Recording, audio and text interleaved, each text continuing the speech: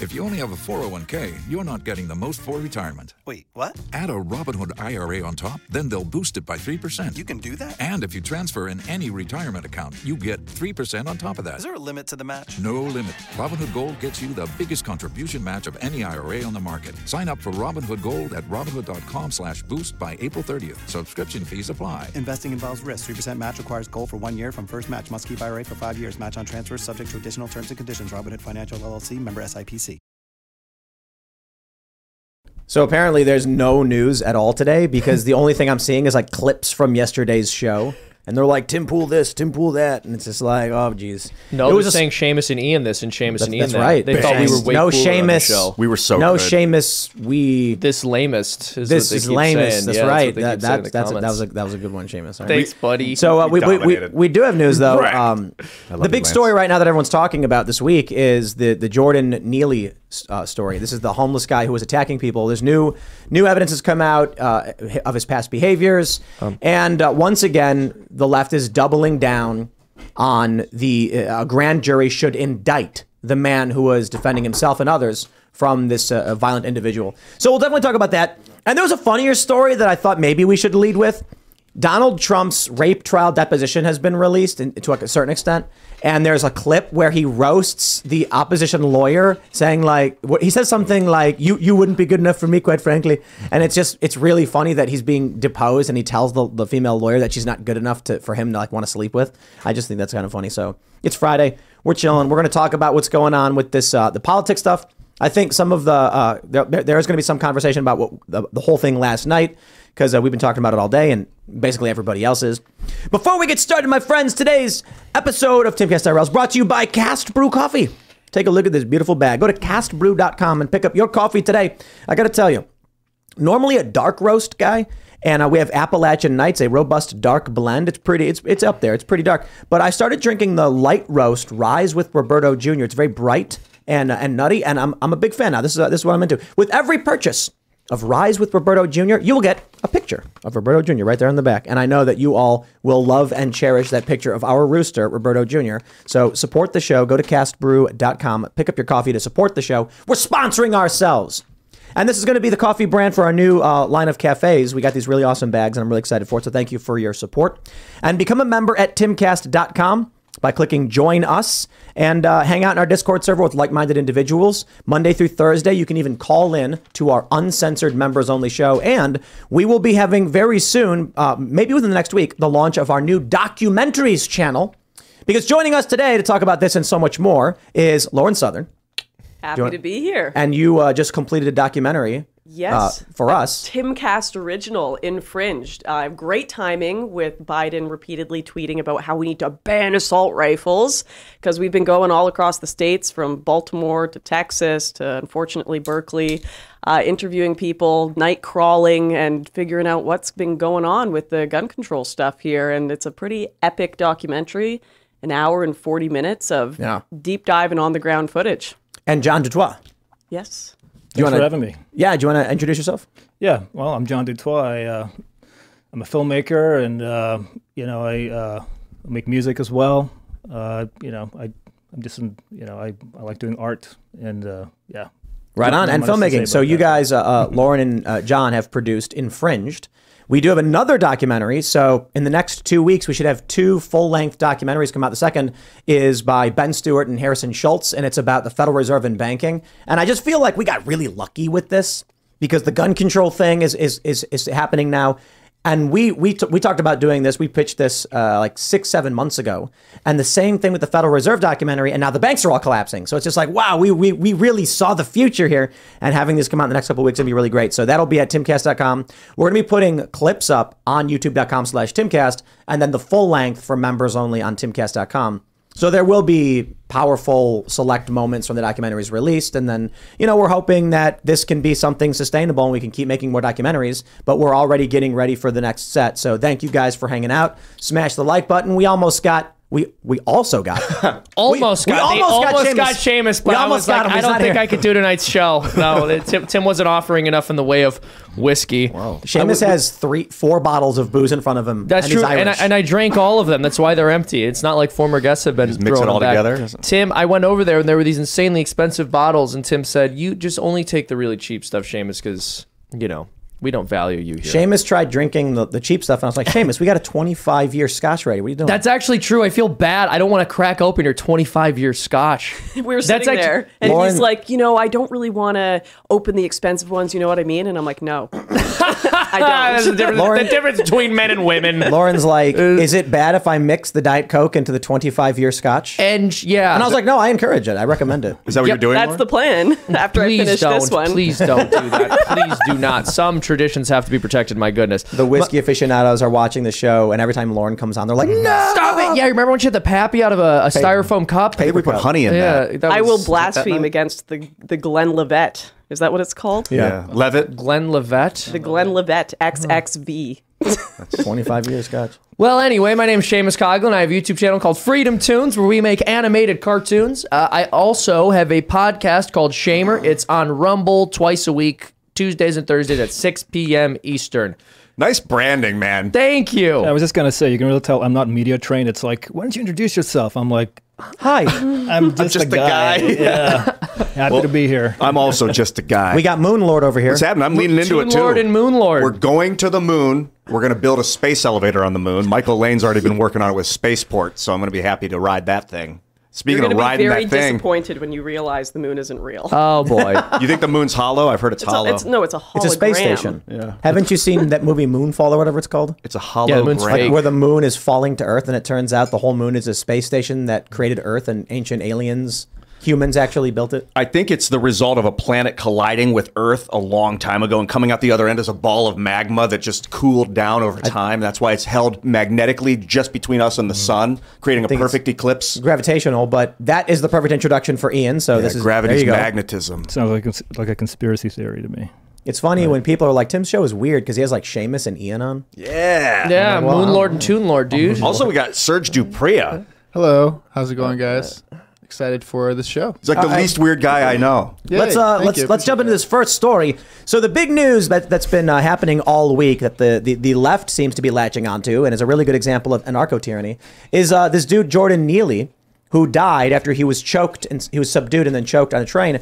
And we got this news story from the New York Post. 911 flooded with calls, including reports of a gun, while Jordan Neely was fatally choked on train. They say a total of 5 emergency calls were made over a 4-minute span just before 2:30 p.m. Monday, when now identified 24-year-old Daniel Penny held Neely in a chokehold on the floor of the northbound F train. The first call came in at 2:26, was reporting a physical fight on the subway, followed by another 1 minute later, someone reporting on the train threatening riders. So it sounds like this guy, Neely, had already attacked people, then was threatening people, because you can't have one call come in and then a call come in after, right? So people are saying the original story was that Neely was threatening people and then he got subdued. Sounds like he attacked people, then went on to threaten people, and then later a third caller said he was armed with a knife or a gun. Wow. It was unclear whom the caller was referring to, though, Neely or Penny, so we don't know for sure. But I really don't think they're talking about the 3 men who subdued this guy. Now, what's ended up happening is I think I have a tweet from AOC. She tweets, "I have yet to hear a real explanation from any official hesitating to condemn the killing of Jordan Neely about what makes condemning this violence so complicated. It's not complicated. There's nothing. I'll tell you this. AOC, let me make it easy for you. I condemn Jordan Neely's violence. I condemn your soft on crime policies that resulted in 25 people last year being shoved in front of trains with 2 of them dying. I condemn you and your actions. And I commend the men who tried stopping this violent man. And I am sad that Jordan Neely lost his life. Was that so difficult?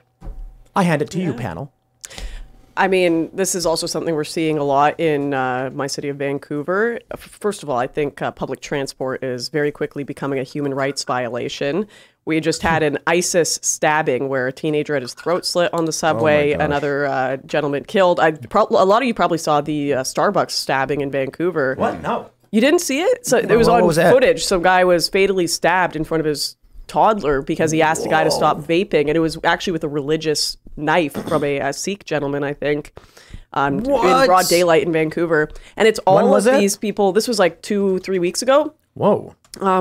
It's a whole lot of people with mental health issues that keep being released on the street. 40 individuals, this was last year, committed over 3,000 crimes in 1 year in Vancouver, and they can't figure it out. They can't figure out what to do. You give that list of 40 people to a toddler, and they can tell you what to do with it. Put them in jail. Put them in jail if they have committed. Oh, I did see this. Right. I did see this story. I did not realize that's what had caused it. Yeah. I just saw the video's like, whoa, that guy got stabbed, yo, and he's just watching as the dude bleeds out. Yeah, he asked him to stop vaping. And none of that's ever condemned, right? The fact that we live in a culture that doesn't see this as out of the ordinary, but loses its mind when somebody tries to defend themselves, is never condemned by any of these political leaders who claim to care so much about human life. No, it's because they're evil. Right? Yeah, so it's like, listen, like, I'll use traditional comic book and cartoon lore. The villain is the one, like the Joker, releasing the inmates from prison and then laughing as the inmates terrorize people. And then when the French superhero, Revolution, man. when the superhero stops the criminals, they go, no! They get mad that it's happening. That's literally what we're seeing. Ocasio-Cortez is a comic book villain. She is Lex Luthor. She pretends to be of the people. They all celebrate her. That's quite literally what Lex Luthor represented. He was the perfect villain for Superman because he didn't have superpowers. He controlled society through corporations and wealth and means. AOC is certainly not extremely wealthy, but she uses her influence to defend the criminals and condemn the victims. She lied about January 6th, and she's trying to condemn innocent people now. Politicians need to be forced to take the subway every day if they have an opinion like that, if they think that he was the victim in this situation. Obviously, I think no one should have been put in this situation. Everyone was the victim of an extremely broken system. Yeah, but in the moment, the man who is threatening people is the perpetrator. Yeah. I don't care if you're like, but he's mentally ill. So what? Well, he never should have been out there running around on the bus threatening people in the first place. Well, Yeah, and- we need and this is- institutions for these people. Exactly. There needs to be institutions for these people. We need to have real, frank conversations about what has to be done about the decline of mental health in the United States that aren't just, let's say, nice platitudes and throw money at a system that isn't going to actually do anything. And especially when you have political leaders like AOC who want for there to be national mass public transit from one side of the nation to the other with these massive railways, and they're not even doing anything to ensure that the mass transit in their own cities are safe for people or is safe for people. It's like, okay, now you want this to be the only option people have on a national scale. You want to start to slowly do away with highways and ensure that the only way people can get across the country is by riding these railways when the railways in your city are extremely dangerous and you're not doing anything to make them safe? Picture this. You're driving on the open road, taking in the beautiful views this country offers. Then out of nowhere, you hear a noise and your car breaks down. While still frustrating, you feel protected because you have a plan through CarShield. CarShield has helped millions of drivers from having to pay back-breaking car repair costs. All you have to do is call before a breakdown. Plans can pay for expensive repairs on your out-of-warranty car, truck, or SUV. All for CarShield's low monthly rate that never goes up as long as you cover your car. With a plan through CarShield, you get protection on over 5,000 major parts and systems with just a visit to carshield.com/Carlson. I'm talking big money items like your transmission, engine, electronics, and so much more. CarShield is here to keep you moving forward and make car breakdowns and the repairs that follow just a tiny bump in the road. Go to carshield.com/Carlson. Protect yourself from the unprecedented rise in costs for parts and repairs. Visit now to save 20%. carshield.com/Carlson. That's carshield.com/Carlson. I think one thing that could be done is that we could do some sort of prison reform where we start putting webcams in prisons for inmates that are supervised and allow them to communicate with therapists and family. So we really do turn it into a sort of, a place where people can actually become better, as opposed to just retribution and vengeance. And we don't want people to suffer in prison. We want them to become better humans. But I can take it one step further. I realized this the other day. Very, very simple solution. If you break the law, you are we forcefully give you the Neuralink implant and then plug you in and delete from your brain criminality. Dude, no joke. That is something that could happen. I think Sounds like a Clockwork Orange. Yeah, they were talking about neural net. I think just early delete on that when file they were right talking there. about Elon was talking about neural net that you could dampen emotional receptors with it. I think. I think that they were actually talking about that. The No, scientists working on it. we just put like the Neuralink thing on them, and then if they ever are about to commit a crime, it just slows down their motor functions until they stop. They can't. And then the opportunity stops, and then they can only resume if they, in their mind, reject. But then the thing is, so you'll have some dude who wants to go out and commit crimes, and he'll start to slow down, and people go, "Well, help that man! There's something wrong." And they'll go try to comfort him, and then he'll reach in and take their wallet. A simple thing is the device will start going, this man is experiencing criminal desires. This man is experiencing criminal desires. And that's like, steer clear, stay away, stay away. Stay away. Yeah, it just broadcasts your thoughts really loudly all the time. Everyone just has that's so horrible. Everyone just has their thoughts shouted from a speaker at all times. You know what's wild to me is like when you're younger and you look at criminality, you think it's like a super big deal. Like, oh my gosh, your life is going to be over if you commit a crime. Like, this is insane. And then you get older, and I was actually assaulted in a grocery store a few years ago. Some guy grabbed my butt, but he grabbed the wrong butt, I'll tell you right now, because I sent him straight to jail. Wow. But it turns out he was on bail like that week. He had just gotten out of jail for serial assault, had grabbed 4 other women in the shops that morning. Gosh. None of them wanted to come to court, but I was willing to. I was like, yeah, I'll put forward a statement and take the CCTV footage and everything. But it's like wild to me that he knows mere days after getting out of jail on bail, he's like, let's go get back on the streets, grabbing ladies. And it's like, well, and especially because look, this is another thing that often goes unacknowledged, but sex criminals have one of the highest rates of recidivism, if not the highest rate. So you can't just let them out on bail. Yeah, we got to put the Neuralink thing in them. That's what I'm saying. How did you get that guy put away? What was your process? I called the police after, and I was like, hey, this happened. Oh, and here's another thing. Like, a bunch of people watched it happen, and they all just kind of froze. Everyone freezes when there's something like criminal that happens. It's like in that Starbucks Canada, video. maybe. It's almost like so Starbucks video. The guy in the background just sitting there drinking his coffee. Yep. Like, or the guy on the phone being like, yo, he got stabbed. Wow. And I don't Dude, blame there them, was because the one people where the guys, did you see the one where the guy got shot on camera? There was one not that long. You don't actually see it happen on camera, but don't you guys remember The Simpsons when Mr. Burns got shot by Maggie? And then you just spoiled spoiler alert. Yeah. He explains that like after he got shot, he found only lollygaggers. And it's like Jimbo going like, whoa, and just like pointing at him as he's like dying. That's right. Simpsons predicted all this. Yeah, I don't want a society where people just stand by and watch people get violently assaulted. But yeah, we'd like to create a system where people are afraid to intercede because they might become arrested for hurting some criminal. This is what I was thinking. I'm like, no one, well, first of all, there were a lot of women there, so they don't want to go up against a man unless they have guns, and no one has guns outside of America. And then there's also the fact that, yeah, if you're a man and you actually win that fight and you do the heroic thing you're taught to do as a child, you save the woman in distress, whatever, goodbye life. Like you're going to jail. Like this That's dude. the thing. They won't be as kind to you, right? They're not going to let you out of prison. They're going to throw the book at you. So, and even if you didn't actually do anything that rises to the level of a crime. So here's a great story that many people in the audience may unfortunately not have heard of. Mark Houck, over a year ago, was protesting outside of an abortion clinic, and he was just there praying with his son. And every time he went there and prayed, there was an older man who would shout obscenities and disgusting things at his son. And so finally one day, this old man comes over to him and starts approaching his son to assault him, and Mark Houck pushes the old man away.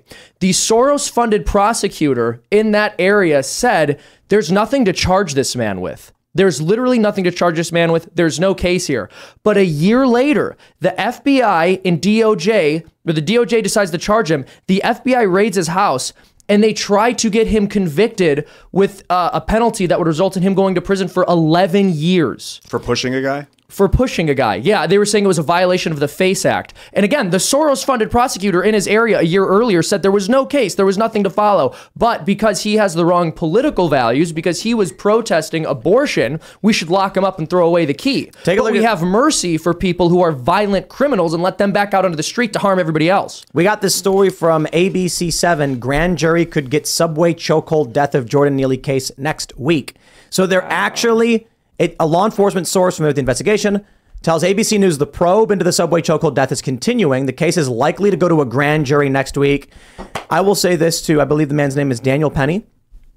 You are going to go to prison for a very, very long time. I don't know. I defer. I hope not. Eyewitnesses, man. There's a lot of eyewitnesses. I don't think that matters. That's all that matters. The entire conversations, the conversation that we've been having is that, like Kyle Rittenhouse, for instance, would be in prison for the rest of his life if it was true that the people he shot in self-defense were black. What we're likely going to see, like with the Ahmaud Arbery case, this man, I think his name is Daniel Penny, is likely going to be politically convicted. That's it. I mean, you've got AOC calling for him to be, she's calling him a murderer.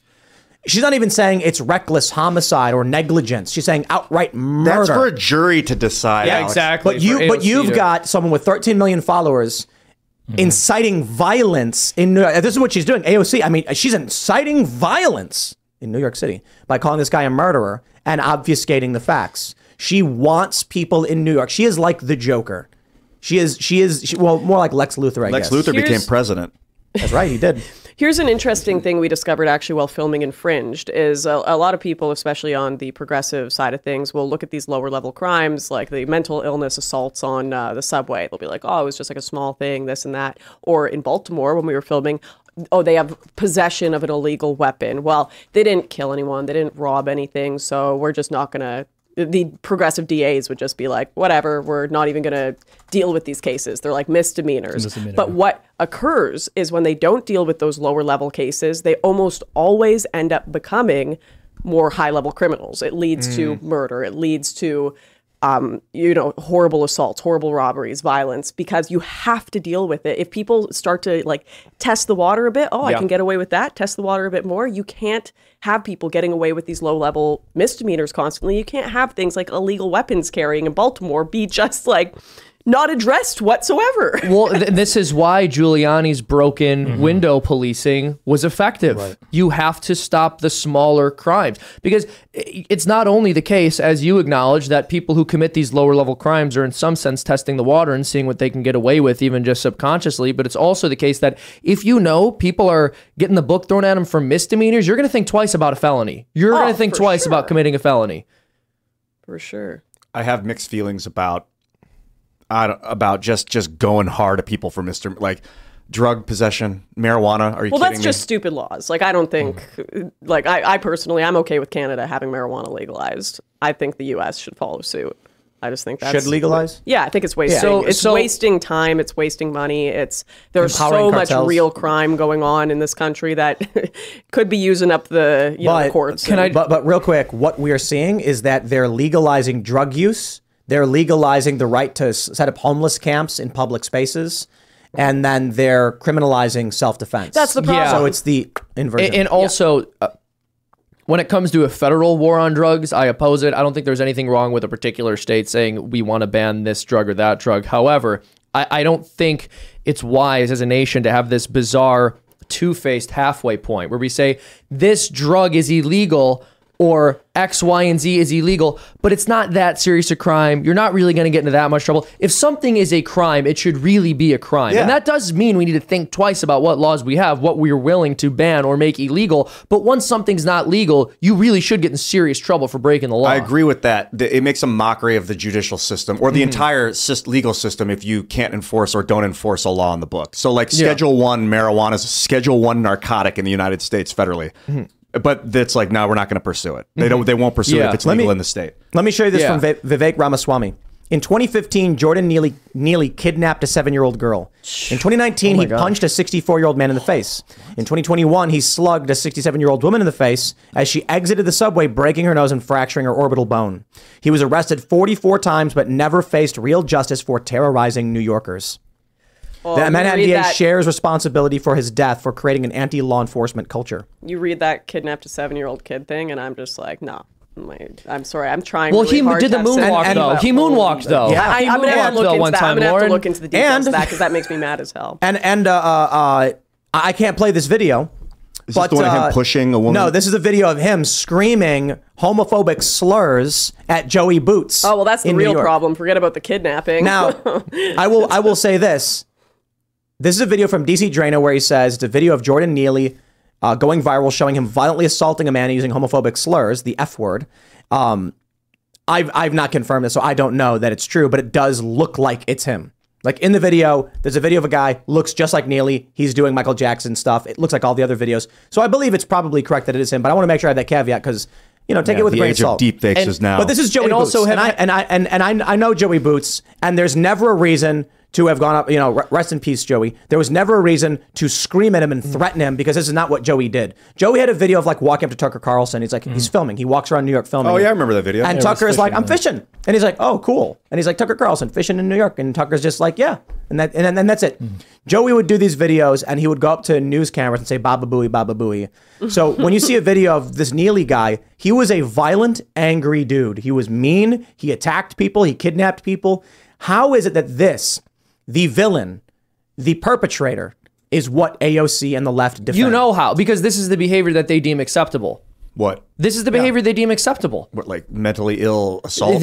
So if a person behaves violently in an insane way, in a reckless way, or just in a flat out immoral way, their entire philosophy and the entire philosophy of the left is the only reason that person behaved that way is because of certain systemic structures that push them in that direction. And so they're not the criminal. You are for not supporting left-wing policy. Now that I understand, because that is an argument I've seen being made by people in that camp. If that's what's happening, is that society failed this guy flat out. He should have been either put in an institution of some sort or put in jail after his 44th crime, after maybe it's stealing the 7-year-old. Well, it seemed like he wanted to go back to jail, right?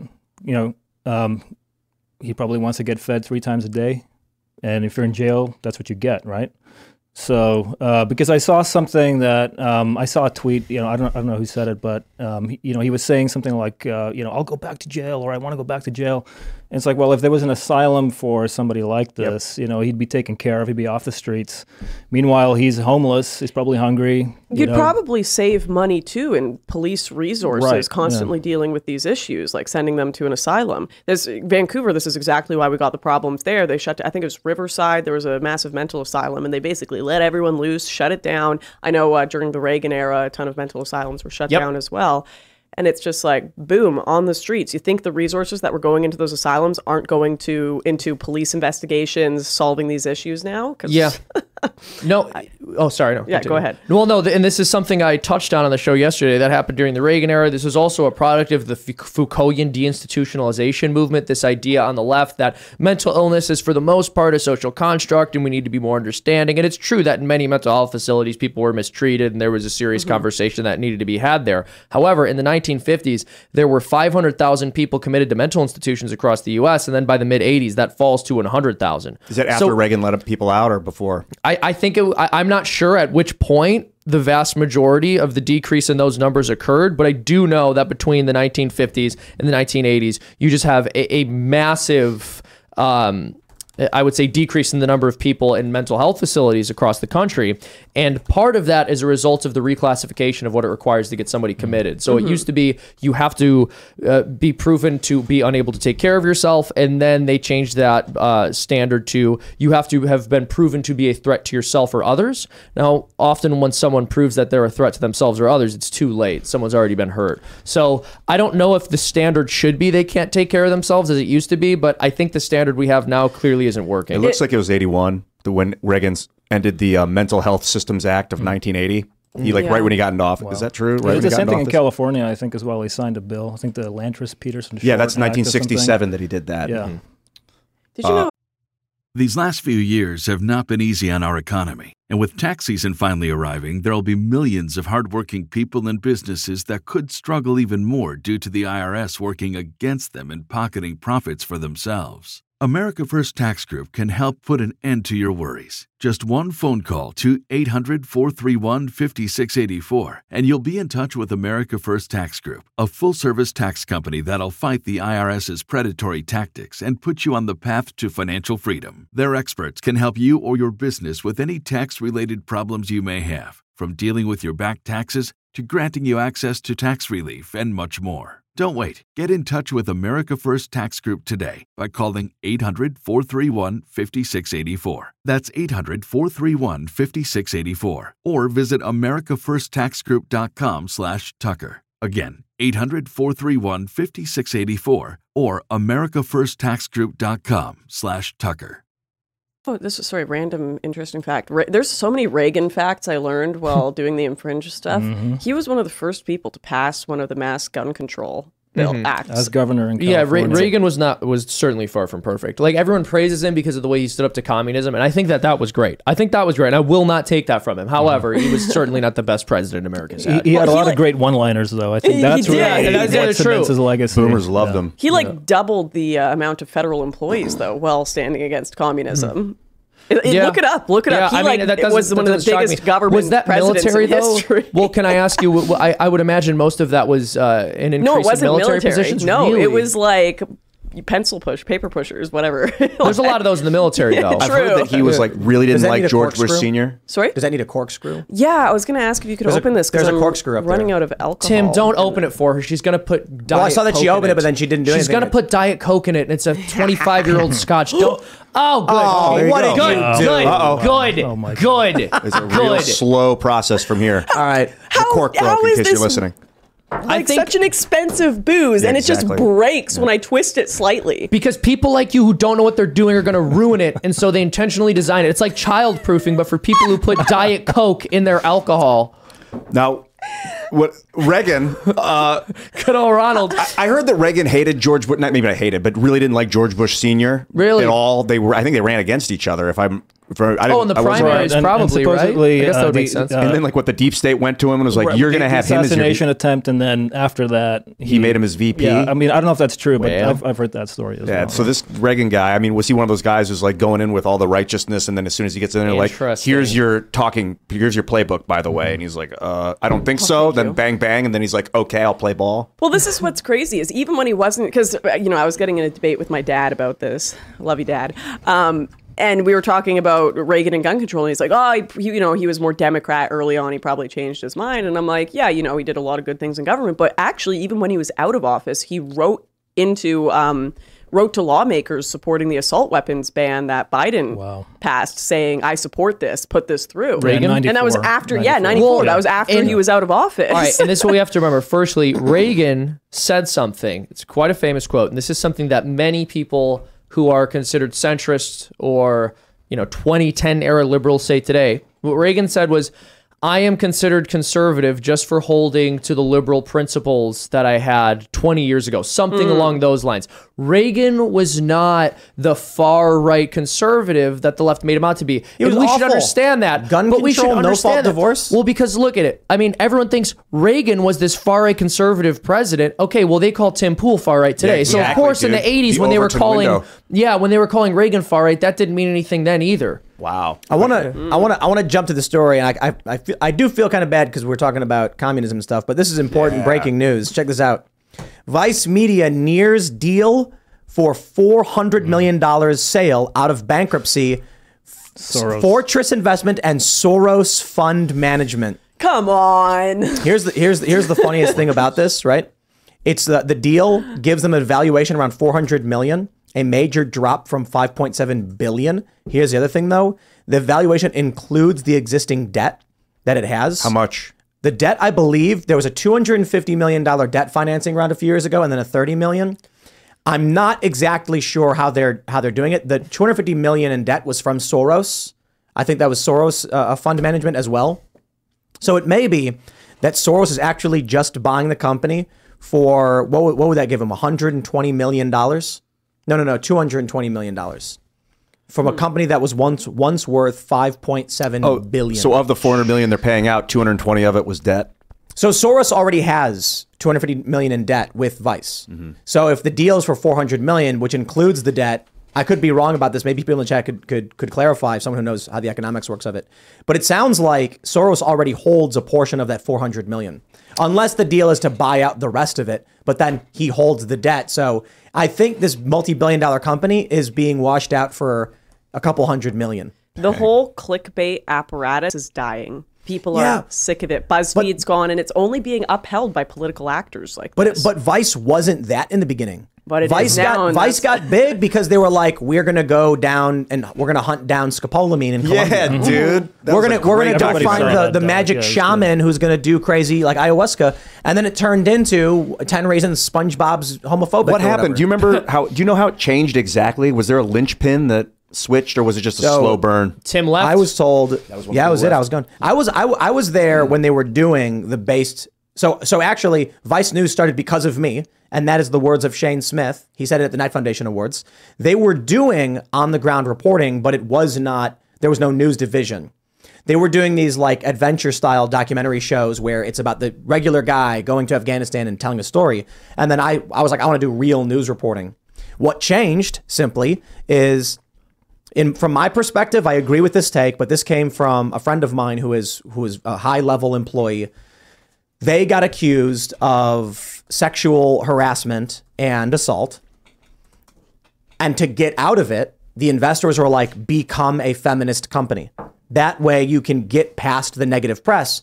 The concern was, we're not going to go down and see our hundreds of millions of dollars in investment lost. So just come out, start doing feminist stuff, and you'll be safe from these attacks. And they went, you got it.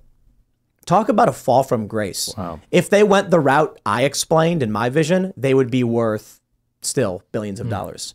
I told them to go the route that we are going here. Yeah, maybe they would be worth like 900 million or 1.3 billion, like a quarter of what they ended up at, what they were at one point, but they'd still be around. I That's think, the point. no, I don't believe any of what you guys are saying.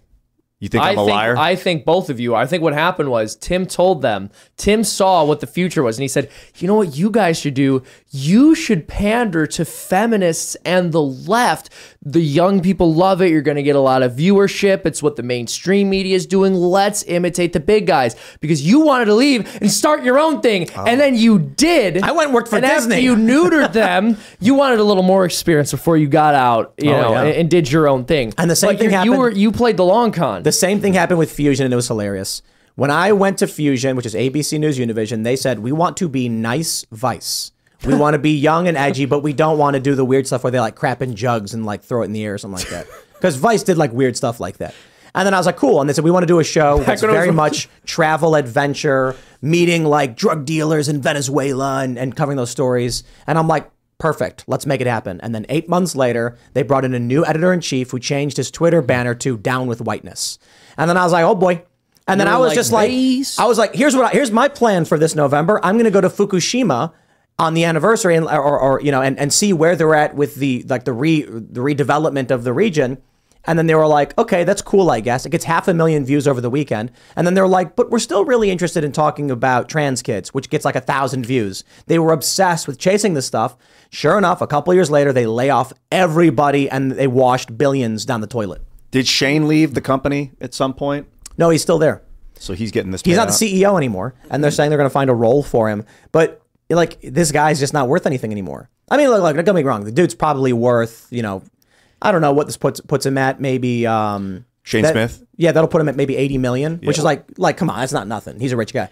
But to have been a billionaire, their media reporting, you're worth 2 billion or whatever, and now it's just like, I don't think they're complete idiots for marketing to the woke crowd. Like, I do think there is a large. I'm not on some copium where I think the majority of the population are conservatives. I'm from Canada, so I'm like, okay, there are actually a lot of woke people out there, but it's just very hard to sell wokeness through a corporation, through these like. They can see the even the very silly kind of brainwashed people. They're like, okay, this is clickbait. This is a corporation that makes millions of dollars telling me about how we need to support trans impoverished individuals doing ketamine. Like they can see the absurdity itself.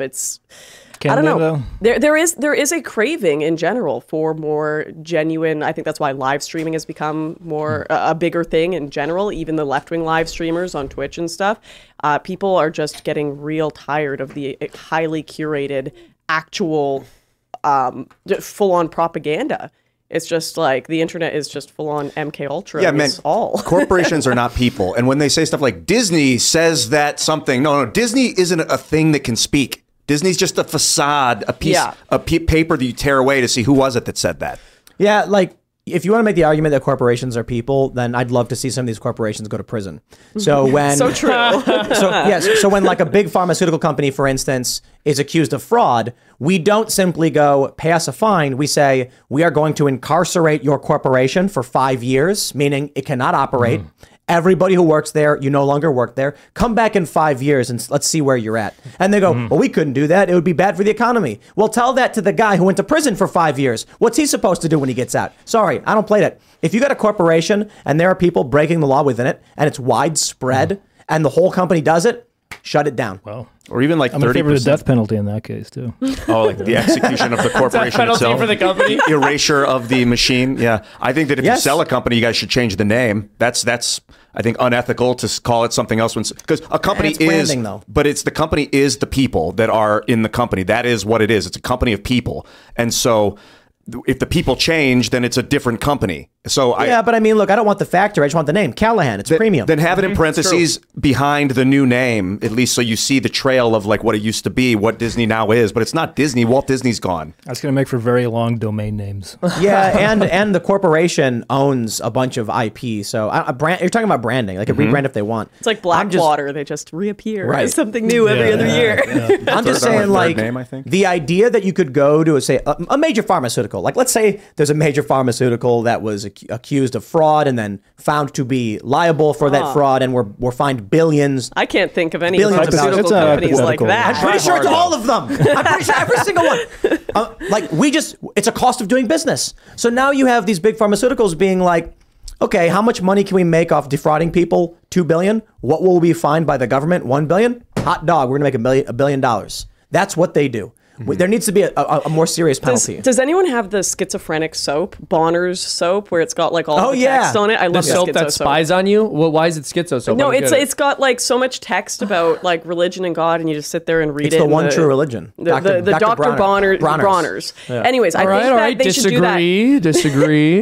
Well, no, it's. I don't even know what. I think it's exact. Christian. We should talk about the true religion. I love Dr. Bronner. So, anyways, my point is they should have that on any sort of pharmaceutical company's bottle, but it's like all of their lawsuits. No, and it's just listed all over it, and that should be their punishment. You have to list all of your failed. It's sort of like if you buy a pack of cigarettes, it has like a limp dick on it or something, right? Like it's kind of like that, show right? you especially like for a like black lung. the last decade of lawsuits. Or how something. much And then money they wash lost off after time. Yeah. You know what I think would actually be even better than that? For political campaigns, at the end of a political ad, in the same way that pharmaceutical ads have to list side effects, they have to list every scandal that politician is involved in and like every policy failure that they're guilty of. It's Christian. Every stock they're invested in. My Iran-Contra scandal, yeah, every stock, like all of it. That was an extremely based bill of Matt Gaetz and AOC to support. It was wild. Bill against insider trading. I love seeing that. I love seeing the far left and the far right come together to own politicians. Do you know what that's? I do appreciate it. You know what the bill's called? AOC's insane and wrong, and she's not wrong on this. But she's not wrong on this. Don't you dare attack my queen when she's finally correct. Your queen, your favorite is true. Behind Queen the scenes, AOC. This is actually behind the scenes. Lauren gushes about AOC nonstop. It's called the Restoring Faith in Government Act. I like the name. Restoring My Faith in AOC Act. Yeah, I think you're onto something with AOC. Like it's not time to demonize. Exactly. Like if you really think she's Lex Luthor or has that kind of power to become Lex Luthor, we should engage in conversation now and get ahead of this, and rather than just wait for some horrible populist uprising where we use the mob to dictate law and order. I think we need to psychologically manipulate her by whenever she does anything like really good. Super red pill. The whole right wing need to just send her like super loving messages constantly and just be like, keep going, queen, keep going. And then she'll slowly like psychologically be like, whoa, well, I'm getting a lot of support for this, and just move further and further right and then, until I've fixed her. And then everyone's going to keep criticizing her from the right when she does something bad, and then it's just going to be psychological abuse where it's going to be like very brutal, both ways. It's going to be like insanely high praise and then really brutal criticism. No. What you're advocating for is hardcore manipulation now. But like this is a narcissistic cycle of abuse when she does with something AOC. Wrong, it has to be like, we love you so much, but I can't believe you failed us here. We're really disappointed, but we believe in you. Oh my gosh, wouldn't it be awesome if political commentary was done that way? You're like, look, I don't know if you guys heard about this. Sorry, go ahead. I gotta give a shout out to Pinochet's Helicopter Tours, who says, Tim, I caught the Tommy Boy quote everyone missed. Thank you, sir. What was it? When I said, I don't want the factory, I just want Callahan. It's a premium name. Premium name. Yeah, Tommy Boy. Come on. Great movie. Yeah. That would be David You guys, Spade. uncultured. No, that's true. The pinnacle of culture. Was Saturday Night Live ever actually good? Or Yeah, was it 1989. I honestly wonder about Mike that. Myers, Dana Carvey. There were that's some true. good years. Hold on. And in the very beginning, I wasn't around for it. There were definitely talented people there, and there were some good skits, but we also have a selection bias. You always end up seeing the best stuff from that era. Right. So I wonder if overall it was actually good. They developed Wayne's World on SNL. Like it was Sandman, Adam Sandler, Rob Schneider. It was just an incredible group, man. incredible. And Rob Schneider has all those movies where he turns into random things. Yeah. Like, those are classics. Those are classics. Yeah, all the movie spin-offs that I came think out. I think the Congressional Library has selected those for preservation. Kevin Nealon. Oh man, Kevin Nealon's new when he did the news, it was so deadpan. Norm Macdonald was in there slaying it. No, look. Like I said, I will not deny that there were talented people there, and I'm not even necessarily saying they weren't ever great. I'm just saying I wonder how great they were because I wasn't watching it back then, and the only footage I see from it is likely the best stuff. And there wasn't much else on. Like now we've got 10,000 more things that we can compare late night comedy to. That's also true. We just did Normal World. Shout out to Dave Landau and Quarter Black Garrett with The Blaze. I was on the new one, so you're going to want to go to Drugtopia on YouTube and check out Normal World. But people are saying it's like SNL. How it was in the 80s, late 80s. Oh, that's awesome. I think that's awesome. Landau's a brilliant genius, comedic he genius. He always got a laugh out of me. Me too. Yeah, he's a funny too. guy. Yeah, Dave, come back. Are you Me Tooing Dave Landau? That's right. You were Ian. What happened when you were out there? Are you having trouble opening a bottle of soda? This is the second bottle you have struggled to open on this show. I got to go to the bathroom. This is. Thanks for letting us know. I swear, Lauren, if you mix that, I'm mixing the Glenlivet. that's disgusting. It's like Lauren comes is on the the show fall of intending Western to civilization. offend whiskey aficionados. She's a whiskey iconoclast. If anything gets you canceled, it has to be this. I'm a trailblazer. That's when I got 25-year-old Scotch and you just put Diet Coke in it. I'm a trailblazer. I'm sure it's fine. When I got banned from the UK for my Allah is gay thing, they started a gay Muslim pride parade like 4 years later. That's so weird. They banned me from the country. Then this is going to be the trend. It 4 won't. years. I think we're going to say at some point there's a bridge too far. Ugh. Don't act like you're enjoying that. Don't act like that tastes Is it actually good? I imagine No, great. it's not. Would you like a Diet Tim, Coke and don't. Glenlivet? It's There's the a reason. Diet Coke I wouldn't want, to be honest. Like, I don't mind the alcohol, even though I know it's bad. It's like the aspartame in the Diet Coke. Yeah, exactly. Yeah, I'm like, no, that's poison. I'm with you on that. Yeah, I'm not. horrible. The alcohol, I know it's bad, but the aspartame freaks me out. So I don't know if you guys know about this, but so I've got a friend who's from India, and he tells me that with AOC, there's like a power behind the throne kind of a figure who's from India as well, and I forget his name now. But apparently this guy, he found her in like a bar, because she was a bartender, and because he was looking for somebody to be like the figurehead of this new popular politician, for the left. And basically developed her into what she is today and all this stuff. So I don't know if this is, I've just never heard of it before. He sent me an article about it, but I can't find it now. I just thought if maybe one of you guys knew about this. I'm sure it's less nefarious than it sounds. I think she's just a bad person, Yeah, but it's like she's not. Like she's the simple not solution Lex is Luthor intelligent. Have you guys watched The kind of thing. Boys? Yeah. You know seen the any of AOC it. character? She like explodes people's heads. Yeah. Wait, is that the right one? Yeah, Am yeah. I never saw it. I know there's. It's an excellent show, and it is completely true to all politics. Yeah, but they It's a do documentary. They do the scene at the end where Homelander, he's basically Superman and a Donald Trump, which is really hilarious. That's a very funny I know. concept. he kills a protester, and then all of the MAGA people cheer for it, and I'm kind of like, nah. come on. The only problem is He it does shot a have man a on Fifth left-wing Avenue. bias, but I think it just applies to politics in general as well as the left. But it's obviously got this like hyperbolic. Dude, I'm pretty ridiculous sure Stormfront was intended to be Laura Loomer. I'm not kidding. That's a dark-haired girl? Stormfront is a woman who is like an actual Nazi who's immortal or something like that. And then she's pretending to not be a Nazi, but is secretly a Nazi. And I'm like, I think they're trying to directly, like, it's a left-wing bias, super like fantasy world where they're drawing correlations between reality, but from a weird left-wing view. Like, Homelander is Superman, but he's also Donald Trump. It's kind of a weird thing to say. I just think the same plot line can apply to any like left-wing politics. They just, of course, because it's media and Hollywood, they have to do it from an anti-right perspective. But it's anti-right, but they're also saying Trump is Superman. Yeah. I mean, they make fun of Superman is Homelander. inherently fascist, Tim. Have you considered that? I mean, White man with a lot of power? Sounds like fascism to me. that there are storylines in the comic book about Superman becoming a tyrant. Yeah, exactly. You know. I mean, wouldn't he immediately? Well, Let's be real. remember what was his name? Phoenix Jones? Yes. Real dude in Seattle. Right. He would walk around and the fight left hated him. crime. The left, he was a real, he probably still exists.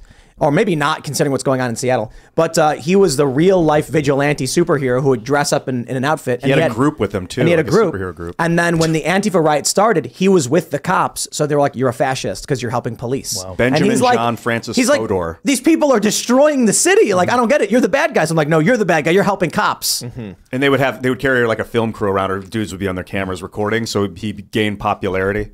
There was a Batman in Toronto as well a few years ago. Batman. But he would just go around in a Batman costume and sneak up behind people and go, "Where are they?" And just scare the shit out of them. fighting crime. Right? Not super helpful. Okay, like I gotta point out, Very like Canadian. Wikipedia says he was a real life superhero, but I'm like, no, he wasn't. He was a vigilante. Like Yes. superheroes. It implies you have powers of some sort. This is a guy wearing a costume. Who's the closest thing we've had to like a real life Batman? Tim Pool.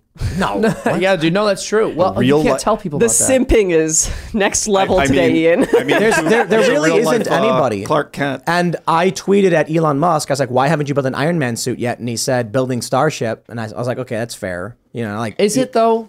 Yeah, he's building a ship to colonize other planets. Yeah, I just don't think that's nearly it's as the wrong cool. genre. It's Yeah, I sci-fi just don't think that's and cool. not superhero. But okay, well, I'll give him a pass on that one. If you think about he's it- doing something. You know what I mean? In the realm of psychology, because like we don't actually have people that go out and punch dudes and drag them around, but like psychological Batman, Tim's a pretty good candidate. Hold on, He's got I gotta give a shout out to Noah Sanders who says Wears all black. SNL was funny when Norm Macdonald was on it. Yeah. Yes. No, we were When agreeing Norm that it was Macdonald did that hysterical. Bill Clinton remember he was on The View. And he was like saying like Oh the Clintons my killed somebody, gosh. and they're like, "Stop saying that." And he was like, "Why? I thought this was common knowledge." I got a question, Seamus. Who's your favorite superhero? Oh, that's a good question. I guess I haven't thought about it that much. I mean, in terms Abraham. of favorite superhero movies, I loved the Dark Knight. You know, when that came out. He just wants to do the voice. Oh, Bane is my favorite too, Seamus. You think the darkness is your ally? I think probably Batman, but that's kind of a tough one. I just like those films. I haven't given it that much thought. What about you? Oh, geez. I liked Gambit for a long time. He's an X-Man. Oh, man, my favorite superhero. That's wild. Nightcrawler. He's pretty cool. Oh, is he? Wait, who's the one who's Catholic? Is that Nightcrawler? I don't think so. He's a Okay. German dude with blue skin. He's like got a tail and he can teleport. Hold on a I second. love He's that. not Catholic. I'm pretty sure he's Catholic. He's Catholic. I think so. All right, you know what? Oops. Nightcrawler's actually my favorite superhero snap. now. You know, because of my identity politics. The teleportation ability is really cool. That's like one of my favorite superhero. What about you, Oh, Lauren? superhero. What's the blue girl who can turn into stuff? Marvel nerds seething. Yeah, That's mixing scotch with Coke and from yeah. Tim Midnight. knows. I don't know. From Whoa, I know what you're yo. talking X-Men, about. Rebecca Romaine X-Men, Stamos played her. I got bad news, guys. What? Phoenix Jones was arrested January 2020 for allegedly selling methyl. I can't say this. MDMA. How do you say it? Methylene dioxide. Methylene methamphetamine. Yep. To an undercover police officer. How the mighty have fallen. Oh, Jones. That's kind of wild. That like you'd think that when a Whatever. superhero becomes bad, they do some supervillain thing, but instead it's just drugs. That's the thing, man. Could you People that imagine if Batman broke bad, but instead of like trying to take over Gotham, he's like, "All right, I got some meth for you." No, he was selling come here. MDMA. He was saving that police officer's mental health. Okay? it's Mystique. Mystique, yes. Mystique. I like her. She can change form. I don't like her. I think that would be a cool superpower. That's my question. That's so fair. superpowers. Oh, a good superpower. Okay, so I feel like it's almost childish to say Superman, but 100. I mean, he's OP, but I think I'd take Superman's powers. What about DC's OP. What about like Jean Grey? Who dat? I only say Jean Grey because Professor X can't walk. She's one And of so it's an like you'd X-Men. rather have telekinesis and telepathy, but have the ability to walk and fly too. You know, like Jean Grey. And you know, You'd want telepathy? I'm asking. Oh, okay. Yeah, because Professor X can control people's minds. You know. Well, what I like Superman Superman even travels back in time sometimes. It's ridiculous. It's ridiculous. yeah, I would but want to he do doesn't that. have the power to. The Flash can do it because he has Speed Force and all that, and Speed Force is its own thing that makes no sense. But like, it's Speed Force. Flash can also kidnap indigenous women really quickly. Has he done that before? Yeah. What's the guy who's acting him? I love Oh, it. right. still Wait, but coming hold out on, with- but hold that's on, Ezra hold on, Miller. hold on. Did that On his actor also crime spree. moonwalk on the subway? Because when He people did. moonwalk on the subway, They go back in time. we need to. I think in court they need to do a forensic analysis of that moonwalking on the Yo, subway that video to make Babylon sure that's B real. article was Oh my gosh. bonkers. Yeah, can we pull that up? They're brutal. I don't Very know. funny. John, I I'm think YouTube not might I don't gonna even want look. to They're say it. hysterical. Who's your favorite superhero? Man, superheroes, it's all Nephilim propaganda, man. Go deeper. So Yeah, true. it's, Tell me more. So true, King. Nephilim, like the ancient from the Bible, the ancient ones? Right, yeah. It's half human, half angel, or half God, right? A lot of these superheroes are like that, right? They got special powers. They're like gods to the people. And, it's just Nephilim propaganda, man. So, we all need to repent from that. Do you think the Nephilim were real? I do. Yes, I think they're real today, too. Seamus, do you think they're real? Yeah. So Nephilim is there's this little moment in Genesis 6, I believe, where there's a mention of the Nephilim, and it's something like the children of God saw the daughters of men, but there have been so many different interpretations extrapolated out of it. There's two main ones. Yeah, I can't make heads or tails of exactly what that verse means. Jimmy Akin did a very interesting analysis of it a little while back that I thought was super helpful, but I'll never forget doing a. but we don't. One thing, because I know. Whoa! When the sons of God came in unto the daughters of men. I know what that But is. sometimes, but so they had some sex. some people They think bore that, children like, to them? I've heard some people say that, well, like, regionally there was a group of people who were very powerful who they referred to with that language. It's That's what I very, heard. Seamus, There's two can I main believe just that there are people out there with superpowers? Can you just let me have that? I won't tell you that you can't. I don't know. Maybe some people can do things that I'm not aware of. But are they bad? Are they evil? I think so, yeah. Well, I think the general They're consensus hybrids. is that they're bad. The Nephilim were bad? Well, that's usually how it's described. Yeah, Again, I can't right. speak on it too much because there's just this one short verse, and It's there's so Genesis many interpretations 6. taken out of Genesis it. 6. So yeah. there's two main views. One is that it's the line of Seth and the line of Cain. So they're all humans. It doesn't really follow. It doesn't follow logic, basically, because it's like, well, I should actually read it now. But the other line or the other view is called the angel view, which is that the sons of God, which is in Hebrew the B'nai Elohim, sons of God. That term is used in the Old Testament to basically describe a direct creation by God. So Adam was a son of God, and then and later on in the Old Testament as well, the same term is used in terms of angels, right? Most human beings, so post Adam, would be described as son of man, right? So when it says in Genesis 6, the sons of God, it's most likely it talks about angels. So they came down, and in the book of Enoch, which is not in the Bible, it basically says that much more clearly, which is also like a really old book, right? It's a well-regarded book. It's not canon, but it's highly regarded. And in that book also, the sons of God is, it's talking about angels. So they came down. Well, Isn't the book of Enoch where the dude goes up to heaven or something? Yeah. Is that what it yeah, was? yeah. Right. I think that with. Oh, I'm sorry. I want to let you continue because I think. So that's basically it. So so they came down. They had sex with human women, and they birthed hybrid beings, who it seems like were giants. It's not exactly clear if they were giants, but it seems like they were because later on in the scripture you read about giants as well. Okay, Sorry. this is what I wanted to comment on quickly because I was doing a Nephilim. Yes. Okay. It's about the Nephilim. Because I don't want to move from this before I No, get don't worry. Yeah. I was doing a university course on City of God by St. Augustine a few years back. Based? Right? Directed study. And then we get to a part of the book where St. Augustine is talking about seeing a giant skull on the beach and like giant bones and stuff. And I'm like, hello, like class, like is anyone else seeing this? And they're just like, no, that's not the point, Lauren. Moving on. And I'm like, what? We're not going to talk about this? Yeah, I don't know what that means, but can I just mention something? One last thing.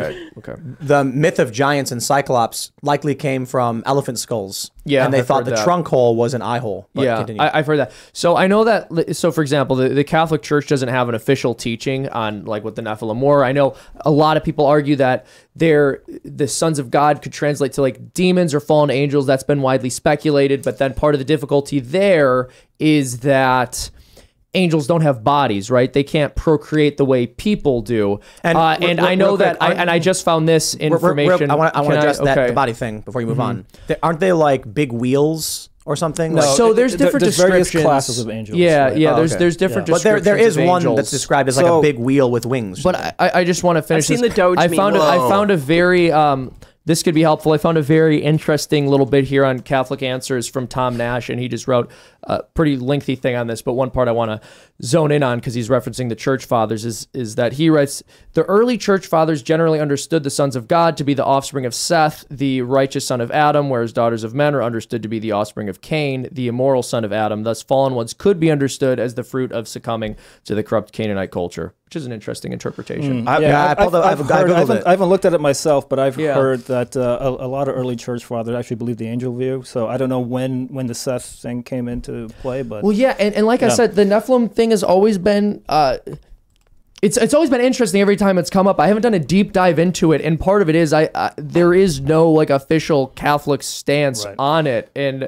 but it's part of why it's so tantalizing is because so little is written about it, right? It just comes up there for a moment in the Bible, and then it's not talked about again later. So people are naturally going to read things into that and try to extrapolate what that I think meant. it's an important issue because why was the flood sent, right? It says explicitly because of man's violence on the earth and that sort of thing, right? And all man was corrupt. Now, but if you read a little deeper, if it's true that that these were fallen angels who came down and mated with human women, right?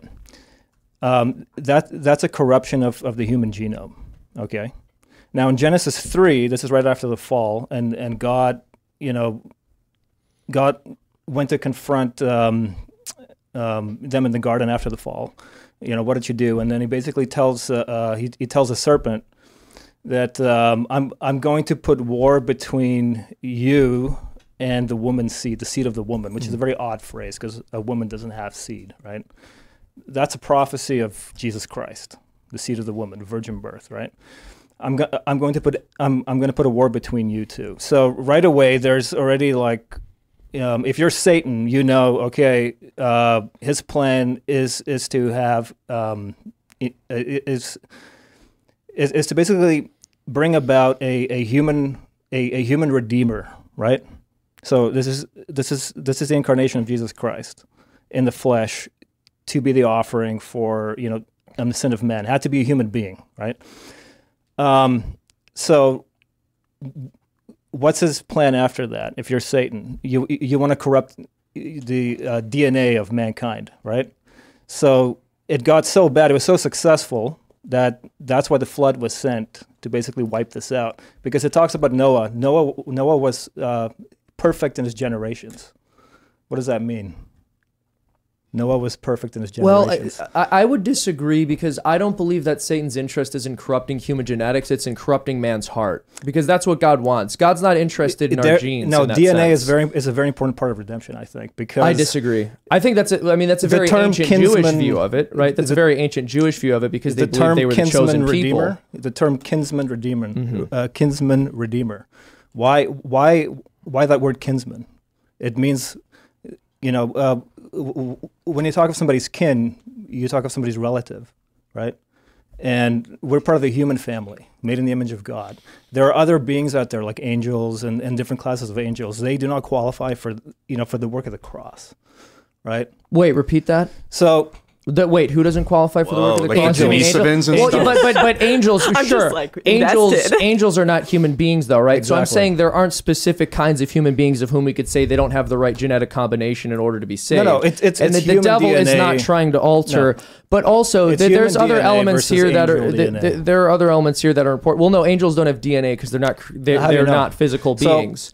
And also, there are ancient Jewish commentaries that offer up reasons for why the flood happened. One of which being that it's because men were entering into contracts with other men. I don't think it's the main reason, but I think it's part of it. Like quote unquote marital Sodom and Gomorrah. contracts. Sodom and Gomorrah. Who came down to visit Lot? And Are you talking about the angels? You're talking about sure.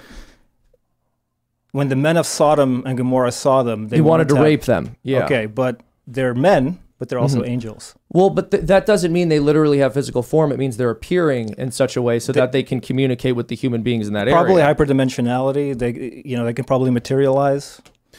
Might have light, like flying machines with light on them. Maybe one way to explain it would be like, imagine if on this table there's like little tiny houses and stuff, and we are looking down at these little tiny people, and then you put your hand down and walk with your hand like it's a person. You know, like it's not really a person. I think that's a good rough Two analogy. angels went to visit Abraham as well, right? And Sarah. Yeah, but I don't think that angels... They ate food, right? So they had physical bodies. There are interesting descriptions, and I don't disagree with you. But now let's do the hand puppet thing, where it's like we're looking down on these little creatures, and we stick our hand in there and like pick. Oh food. yeah, like shining a spotlight on the ground and moving it around. If you're in a hot air balloon with a spotlight. Yeah, so I think because also you're like talking eating, about hyperdimensionality. Is that what you're kind of getting at? Or? Yeah, there's another point. Like they're in a separate dimension, and they're only putting the tip of their finger in to interact with us. So this leads into can I just wait? I just want to respond to your point. So eating, just in a very human sense, and also in terms of how it's often expressed biblically, it's a way of relating to other people, right? People sit down and they eat with one another. So I think that angels either creating some kind of illusion of a physical form where they're eating communicates a kind of community or agreement with that person, but it doesn't necessarily say we have DNA. Right. Okay. And I agree, because I've seen Cookie Monster eat, but he's not really eating. It's just flapping the mouth and the cookies go flying all around. Right, exactly. But like, I don't think it looked like that. No, but you know my point. Like, I get what you're saying. The Cookie Monster doesn't have DNA. Dogs, it's a dude in a costume with the hand dogs have in the mouth. DNA, right? Yeah. Just imagining the angels so Jesus Christ, he became flesh. But what kind of flesh did he become? Well, he became the God became man.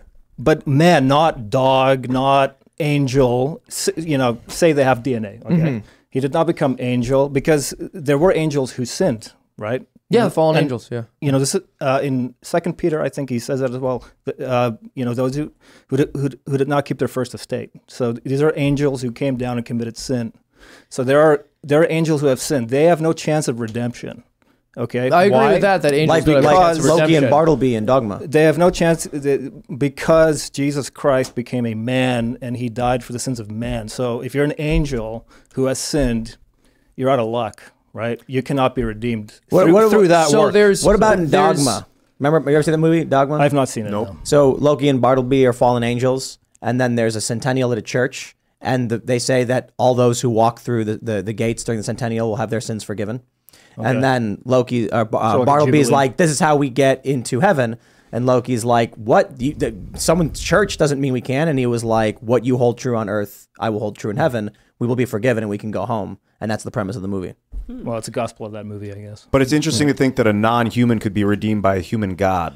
Maybe that's true. Well, because God, in the incarnation, he stooped down to our level in a sense. I've heard it expressed that way, but God is outside of space, he's outside of time. Through the incarnation, God did become man. But my understanding and part of the Catholic understanding of what's different between human and angels and part of why that redemption doesn't apply is, firstly, of course, God behaves in mysterious ways. We can't always explain or understand why he would choose for his redemption to be efficacious, not for the angels. But one explanation I've heard that I think is pretty compelling is because angels have the capability of acting with will in a way that's not as pronounced in human beings because we're less intelligent than they are. So because of their superior intellect, they're more capable, and because they don't have physical bodies and aren't in time the exact same way we are, their choice is permanent whenever they make one. So it's not just that they can't be forgiven, God it's that they does not can't expect repent. much of us. Well, they can't repent. Well, God, I think there's an argument to be made that he respects less of us or expects less of us in a certain sense because of our corporeal form and limitations than he would expect of angels, because we are different beings and angels have a far superior intellect. We were made in the image of God and angels were not. We were very special.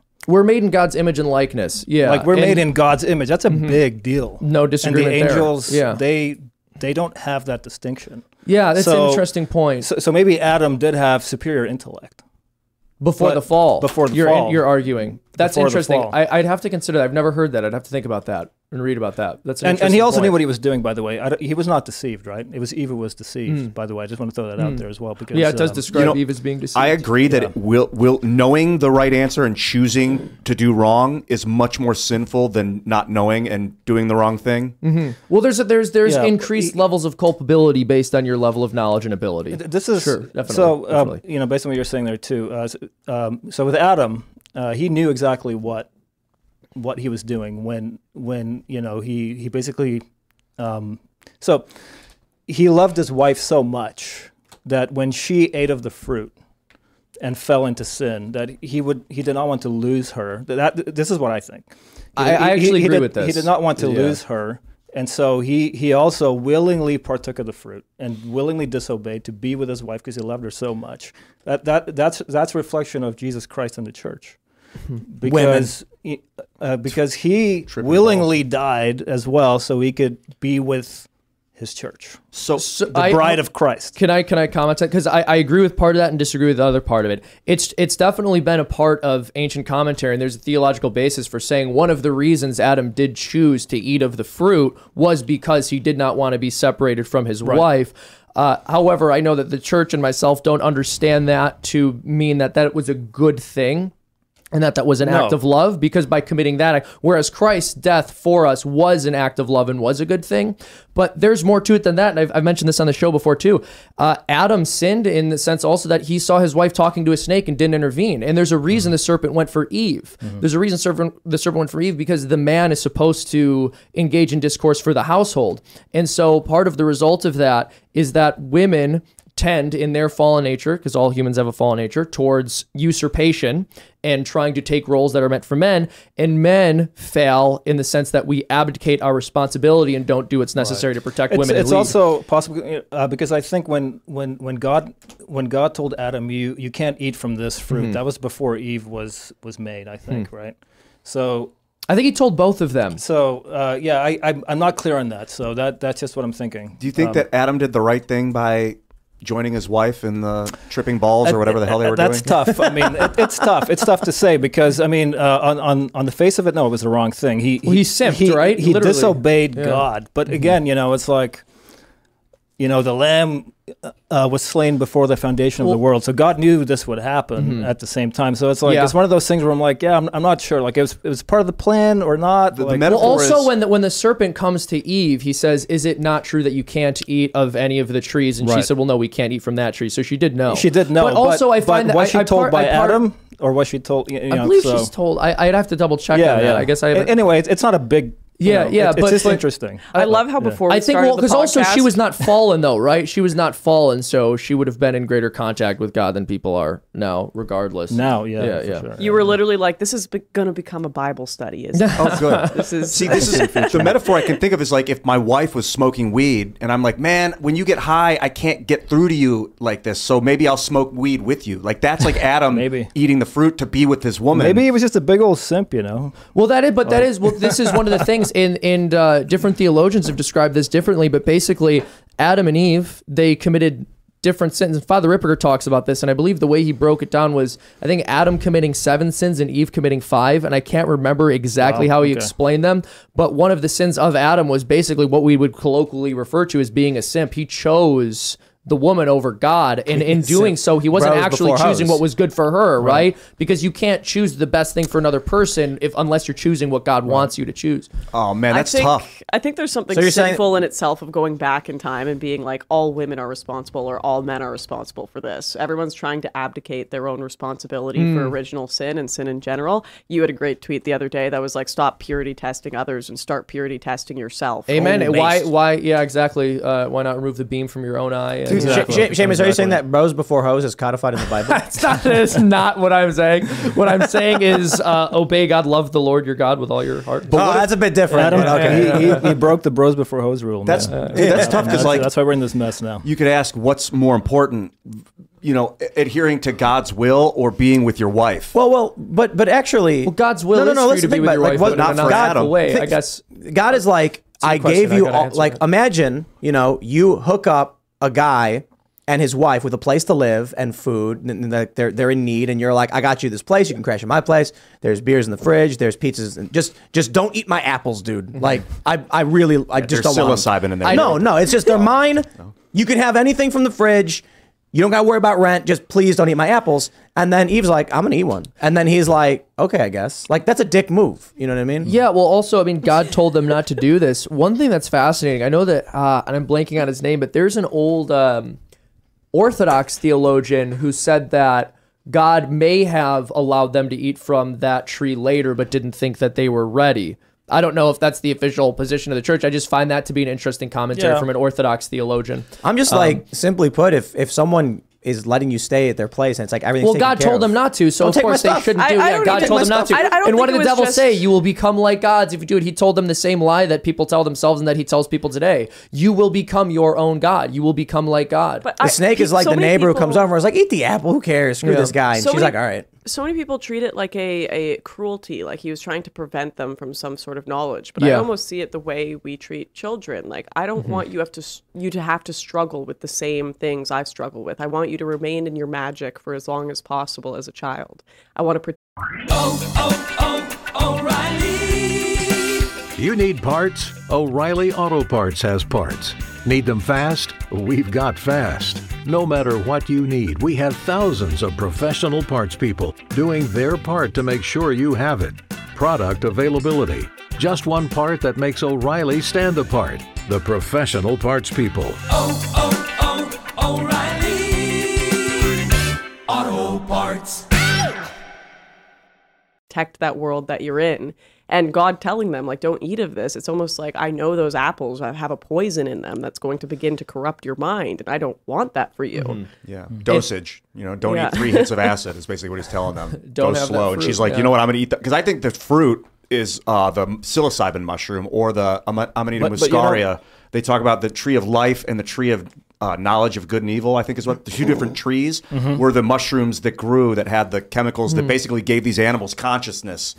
And she overdosed. She took a huge dose of it. And then Adam's like, what? And she's like, Adam, we are. And he's like, what? And then he's like, all right, I'll join. Because he loved her so much. He's like, I want to understand what you understand. And God's like, this is going to change everything. Don't go down that path. So I'll explain it from Ian's perspective. So the aliens came to Earth and were doing genetic experiments, and they created these little, human monkey dudes. And then they were just like, eat mushroom. No. And then he leaves, and then one dude comes in, he's like, you should totally do it. And then the female's like, oh, and eats it. And then the male's like, oh, and then eats it. And they're like, what just happened? Dude, I'm naked. Except here's where in the blasphemy? And this is part of why I disagree. One of the reasons I would disagree with that kind of interpretation is because it suggests that man was lower than he is now before he committed the original sin, and now he's risen to a higher level of consciousness. Whereas I believe it's the exact opposite. Original sin brought us down. But let me ask you, what was the apple? It's been debated. It's been heavily. I mean, it actually isn't even called an apple. It's called a fruit. We refer to it as an apple, and some people in other cultures actually find that kind of funny. Like, wait, you specifically call it an apple? Yeah, I mean, that makes it sound less metaphorical. It doesn't really matter, but some people think it was a fig. Some people think it was a what's it called, a kins or something like the five. It could literally refer to product, when fruit meaning like the product of a labor or something. You know what I mean? It's probably it may have been just not really anything. It's just it was a test. Right.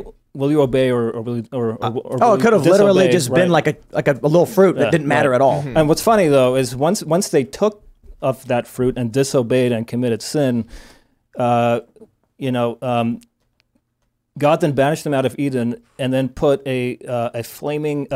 He put an angel with a flaming sword to basically block them from getting to the tree of life, right? Which is interesting because it's like, why did he not do that with the first tree, right?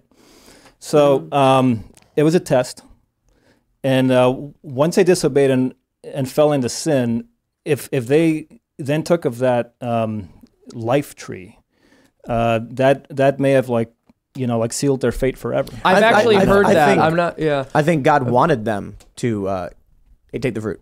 I don't think he wanted them to, but I think he knew he would, right? But I do. I think humans have free will, right? Well, yeah. And then we are supposed to be virtuous people, and then if we are and we're faithful, because if they did rewarded in heaven. if they did not take of the fruit, they would have been like in this sort of childlike state forever. Well, but we call this the happy fault. We call this the happy fault as well. In there's no Catholicism. opportunity to prove you're a good, moral, virtuous person unless you enter this space. I don't know if that's true. Well, because they could have proven that they were good and virtuous simply by not eating it, because they would have obeyed God. But there is precedent in the Catholic tradition.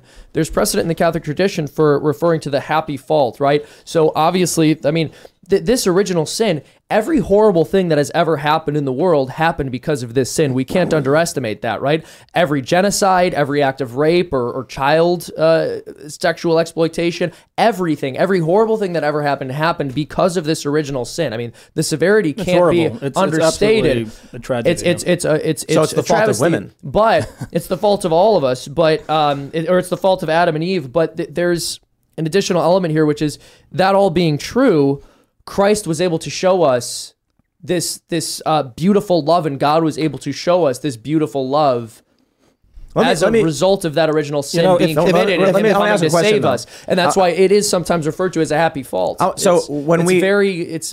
a very interesting thing. We hear a lot of stories about Jesus and the travels, the things He did, but that's like watching a TV show. You only get the highlights, right? Like the Bible even says that we couldn't write down everything. Right. So there are many other things that there are shows where it's just like you watch an episode, and then it's like 3 months later, and something happens, and there's stuff that happens in between. What was like the daily life of Jesus? Yeah, I think he went to India and learned Reiki I think studied they would have Hinduism mentioned that, stuff. though. No, I don't know. I'm saying like for you, Seamus, who you are faithful and a believer, what is written, what is known about like a regular day? I think that in terms of Christ's daily life, in part, you can just sort of look to historic context, how people lived in that part of the world. I think there's good indication that he woke up early. There's moments in Scripture where I'm trying to remember the exact passage, and I can pull it up in a little bit. But I mean, so the apostles were fishermen, and we actually get the idea that they weren't very good at it either, because they're not really catching fish, and then Christ helps them to.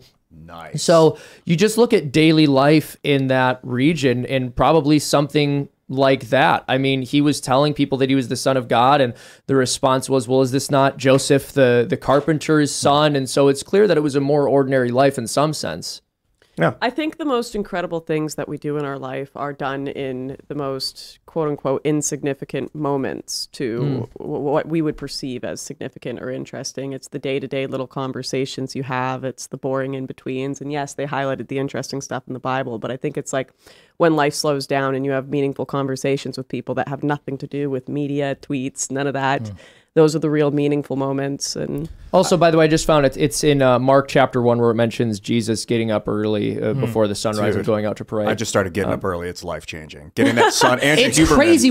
No, it's true. Getting up earlier, and this is something I've always struggled with, especially someone running a business and then having this crazy upload schedule and having a bunch of random stuff thrown at me that I don't expect. Like, it has been hard to get a good, consistent sleep schedule, but whenever I'm able to get up in the morning, I always have just a far better day. It's clearly what man is meant to do. I saw a meme video of this girl. She's like, I know I'm going to sound horrible. I really hate to tell you this all, but waking up at 5 a.m., going to the gym, eating a healthy smoothie, it actually does make you happier. It's true. I know I sound awful. I know I'm disgusting, but it is better.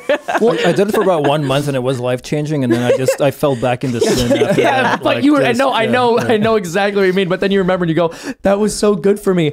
And it's fascinating, right? Because we live in a culture where you're never able to suggest that someone's miserable because of their own choices. If I'm miserable, it's either because society has done something wrong to me or because my own existence is fundamentally corrupt. There's just something wrong with my body, and do you think that there's nothing I can do to get past it? But no, it's all of the things that everyone gets lambasted for saying will help your mental health, with the exception of course, severely mentally ill people, caveats aside, blah, blah, blah. Hey, blah. man, maybe even them. Getting some early sunlight. You know what's weird, though? Why do you think sad music is so popular?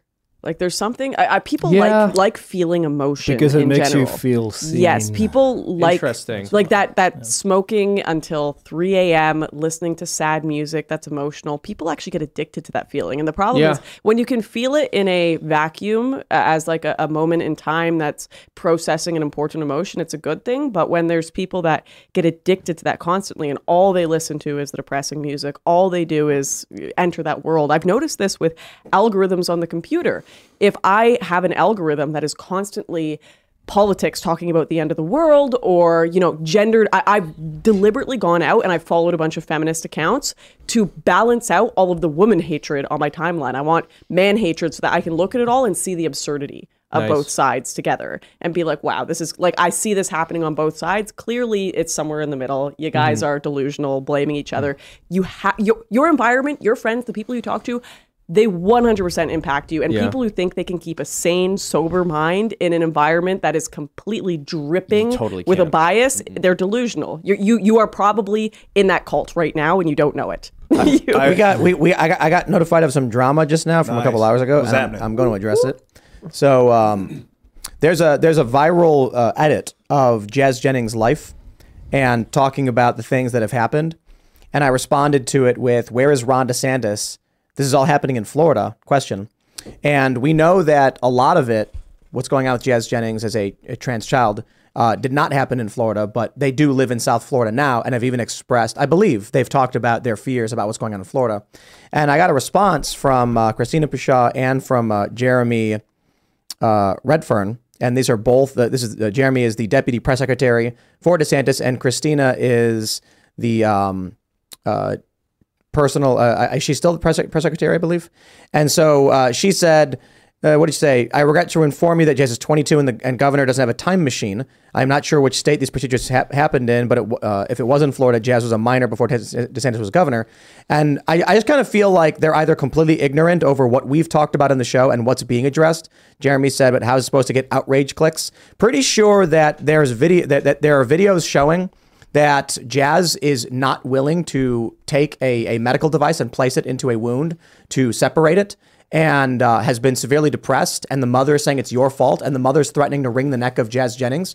So if they're currently living in South Florida, and when I say like, what's going on, where's the DeSantis administration, and your response is, he doesn't have a time machine, y'all can go fuck yourselves. Because that's a pathetic response. Very pathetic. There you go. My Have a nice day. heart just goes right out to Jazz Jennings. They're in South Florida. The child, Jazz is 22 and an adult, but that doesn't change the fact that if somebody is if the mother goes on TV and says, if Jazz lets the wound close, I will wring her neck. It's kind of like, do you do nothing? Is there not even a statement to be made like, we're concerned about this? Just nothing? Just, you don't have a time machine? Okay, great. Yeah. I'm real confident in your administration. Well, there's so many factors there. There's the one, like family, that's so much pressure, trying to appease your family, make sure they're happy. They're the people you're going to be closest with your entire life. And then two, once it's already done, once the surgery is already done, Jazz Jennings has no choice right now but to double down, triple down.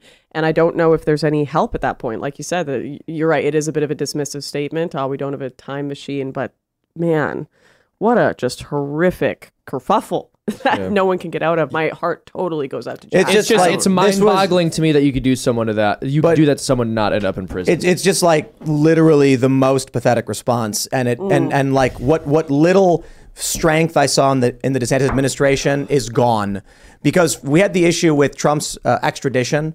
And Ron DeSantis' response was, I'm not going to get involved. And I'm like, bro, just say no. Like, you don't got to do anything other than be like, you're not extraditing him. He can choose to go, but I'm not going to, be like, I'm not going to let you do it. And I was like, okay, but it's fine, because I think Ron's still like a really great governor and he still does speak out. He's doing a really, really good job. But like, I think the reason they're really mad, I think the reason his press people are like, he doesn't have a time machine, is because they're impotent in the issue.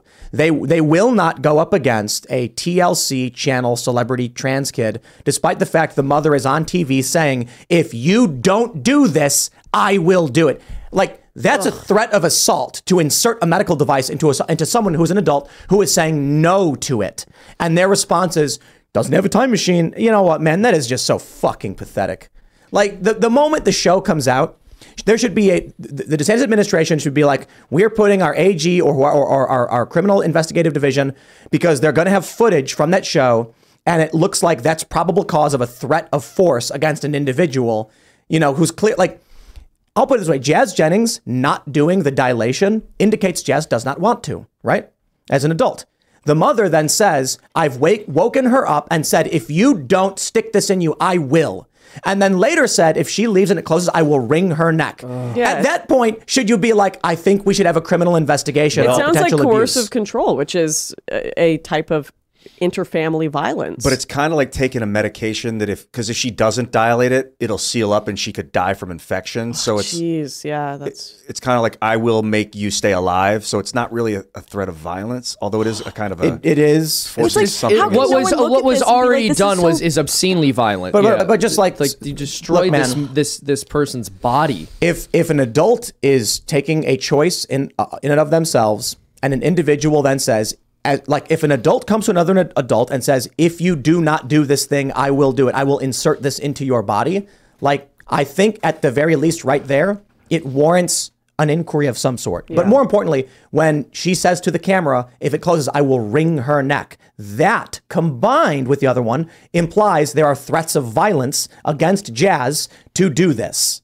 And the DeSantis administration could simply be like, a woman on television said she will choke her child, who is an adult, if she does not insert a medical device into... Was it like a flippant statement from the mom? Like, oh, I'll wring her neck. Yeah, was it like that? Or was it more like, I will literally wring her neck? No, it was not an imminent threat of violence. She said, if Jazz goes to college and that thing seals up, I will wring her neck. But was that like I can understand that being interpreted both ways. Like, it is the combination of the two sound bites that I believe warrants... At the very least. I'm not defending the parents. Don't get me wrong, but I'm just wondering it's how protected the police speech to say something like that. If you say on Tuesday at 4 p.m. I'm going to wring the person's neck, that becomes an imminent threat of violence. But I'm talking about the combination of these two statements. The one, I wake Jazz up in the middle of the night and say, if you don't do this, I will. You argue, well, it's a medical thing that has to be done. That's creepy. But then you add to it her saying, I will wring your neck. Yes, we understand threatening to wring someone's neck may be a figure of speech, like I will be very angry with you. But she already said she wakes Jazz up and says, if you don't do this thing, I will do it to you. Combine those two things, and now I think a reasonable... here's what I think. I think the DeSantis administration is terrified to actually take a strong cultural stance on what appears to be severe abuse stemming over a very long period of time. But now this family lives in their jurisdiction and is currently engaged in questionable behaviors that I believe are abuse. Maybe they're not. Fine. I'm saying that the bare minimum, there could be a inquiry, but they won't do it because they're scared. The left will go nuts. DeSantis will have no way to deal with the press. I think this shows me, and my concern is with the DeSantis presidency, is that he will compromise, negotiate, and bend to the press. He won't come out and just be like, that's horrible. Donald Trump's the kind of guy that if he saw that clip on Tucker, he would immediately go out onto a stage and be like, what is this thing with this woman? Did you see this? She's saying she's going to stick oh my God.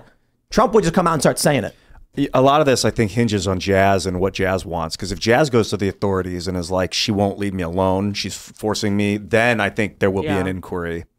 But, when somebody is, being manipulated like that their whole life, it's hard for that to happen, right? Like, that's why I'm like... She's probably under some, psychological control or something. How about what happens right now is the DeSantis administration sends a letter to the production company saying it's in order to preserve video and evidence, then just says, we are going to issue a subpoena as part of an investigation, and we're going to look at this footage and see what's there, and then start looking at the behind the scenes clips of what may be abuse. And that's an inquiry that maybe stops and says, we think it's bad, but we don't think it goes that far.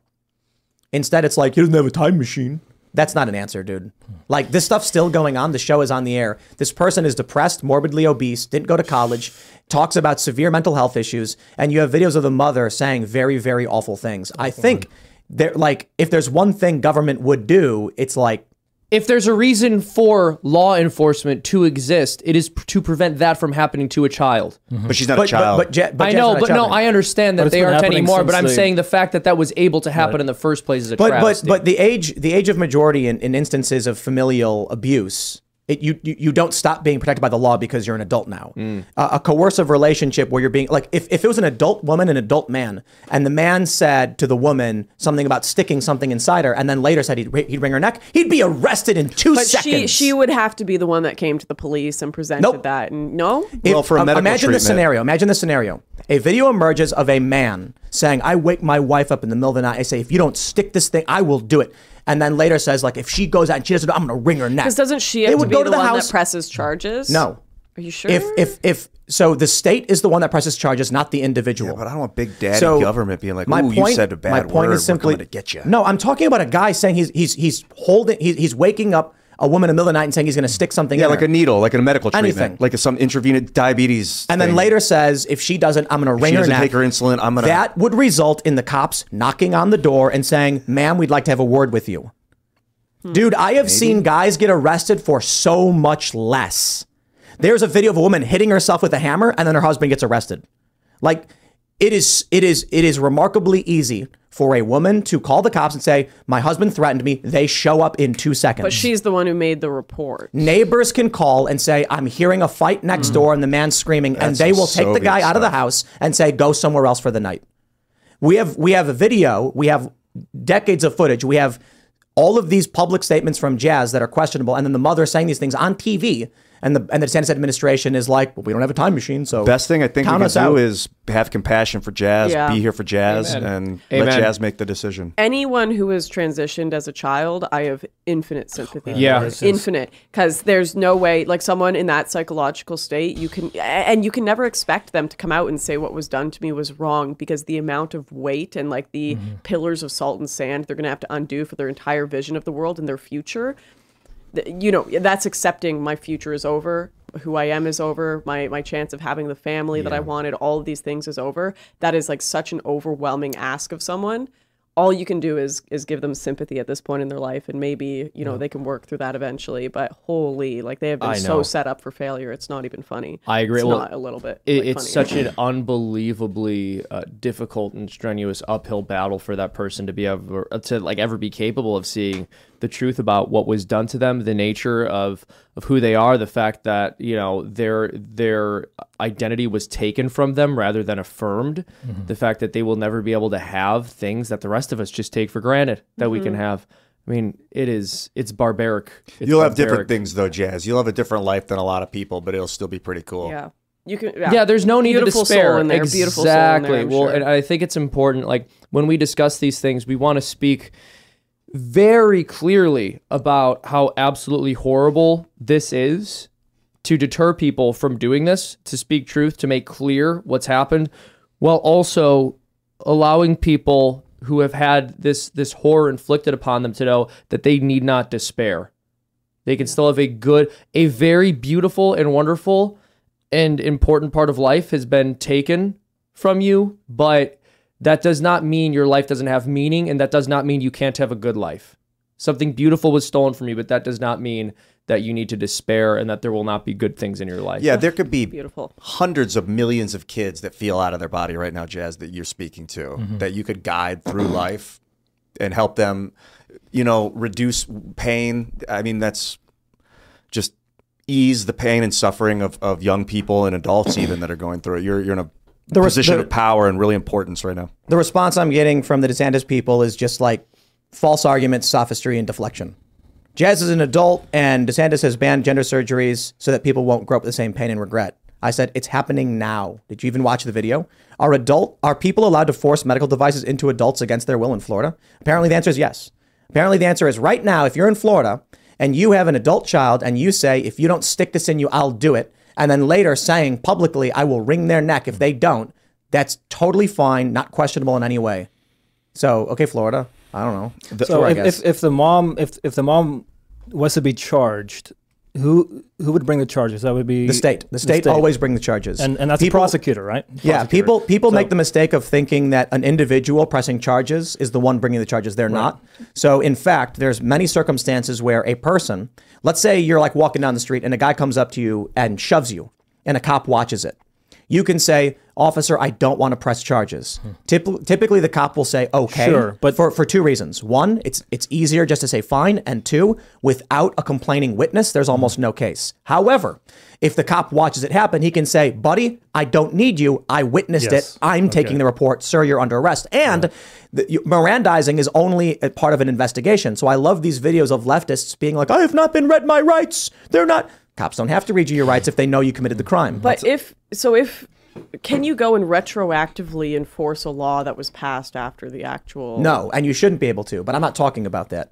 See, what they're doing right now is they're conflating that Jazz went through these surgeries, therefore I'm insisting they use a law retroactively. I'm literally talking about a video that came out of them in Florida and the mother saying, if you don't do this, I will. And if you don't, I'll wring your neck. I can tell you, dude, if there's a video of Jazz being like, no, stop, and the mom coming at her and putting something inside her body, then she'll have a knock on the door from the authorities. So my point is, if I hear fighting next door and I call the police and say, I hear a man and woman fighting, they will show up and at least knock on the door and say, can we speak to you alone? I did that once. The cops will separate the man and the woman and say, what's going on?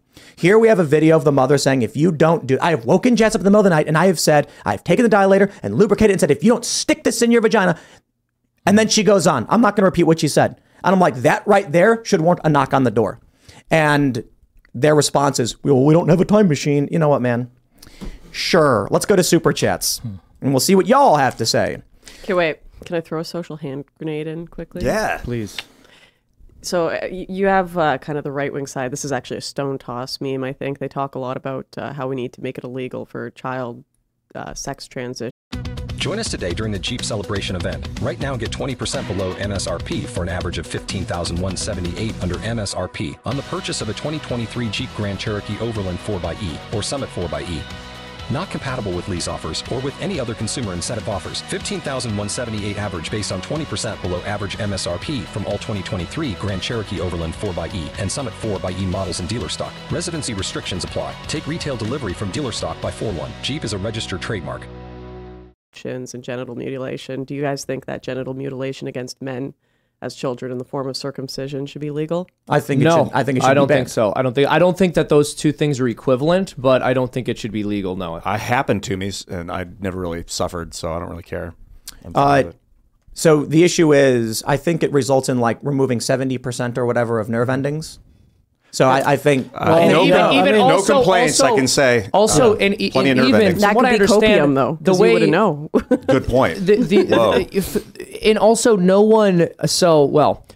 There's a couple different important points to make about this. So again, I do not believe that circumcision is at all equivalent to what they're doing to children now with these like quote unquote transitions.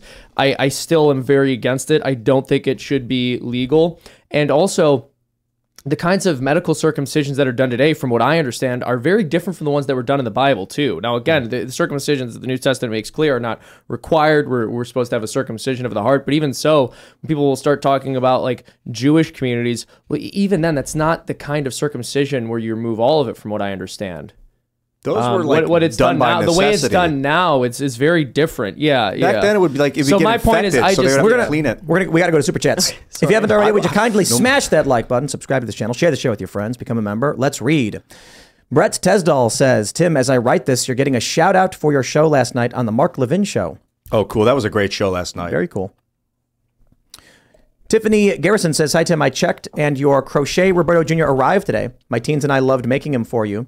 Trying to get these teens off their phones. If you want more for the store, let us know. We will check it out. We'll go pick it up.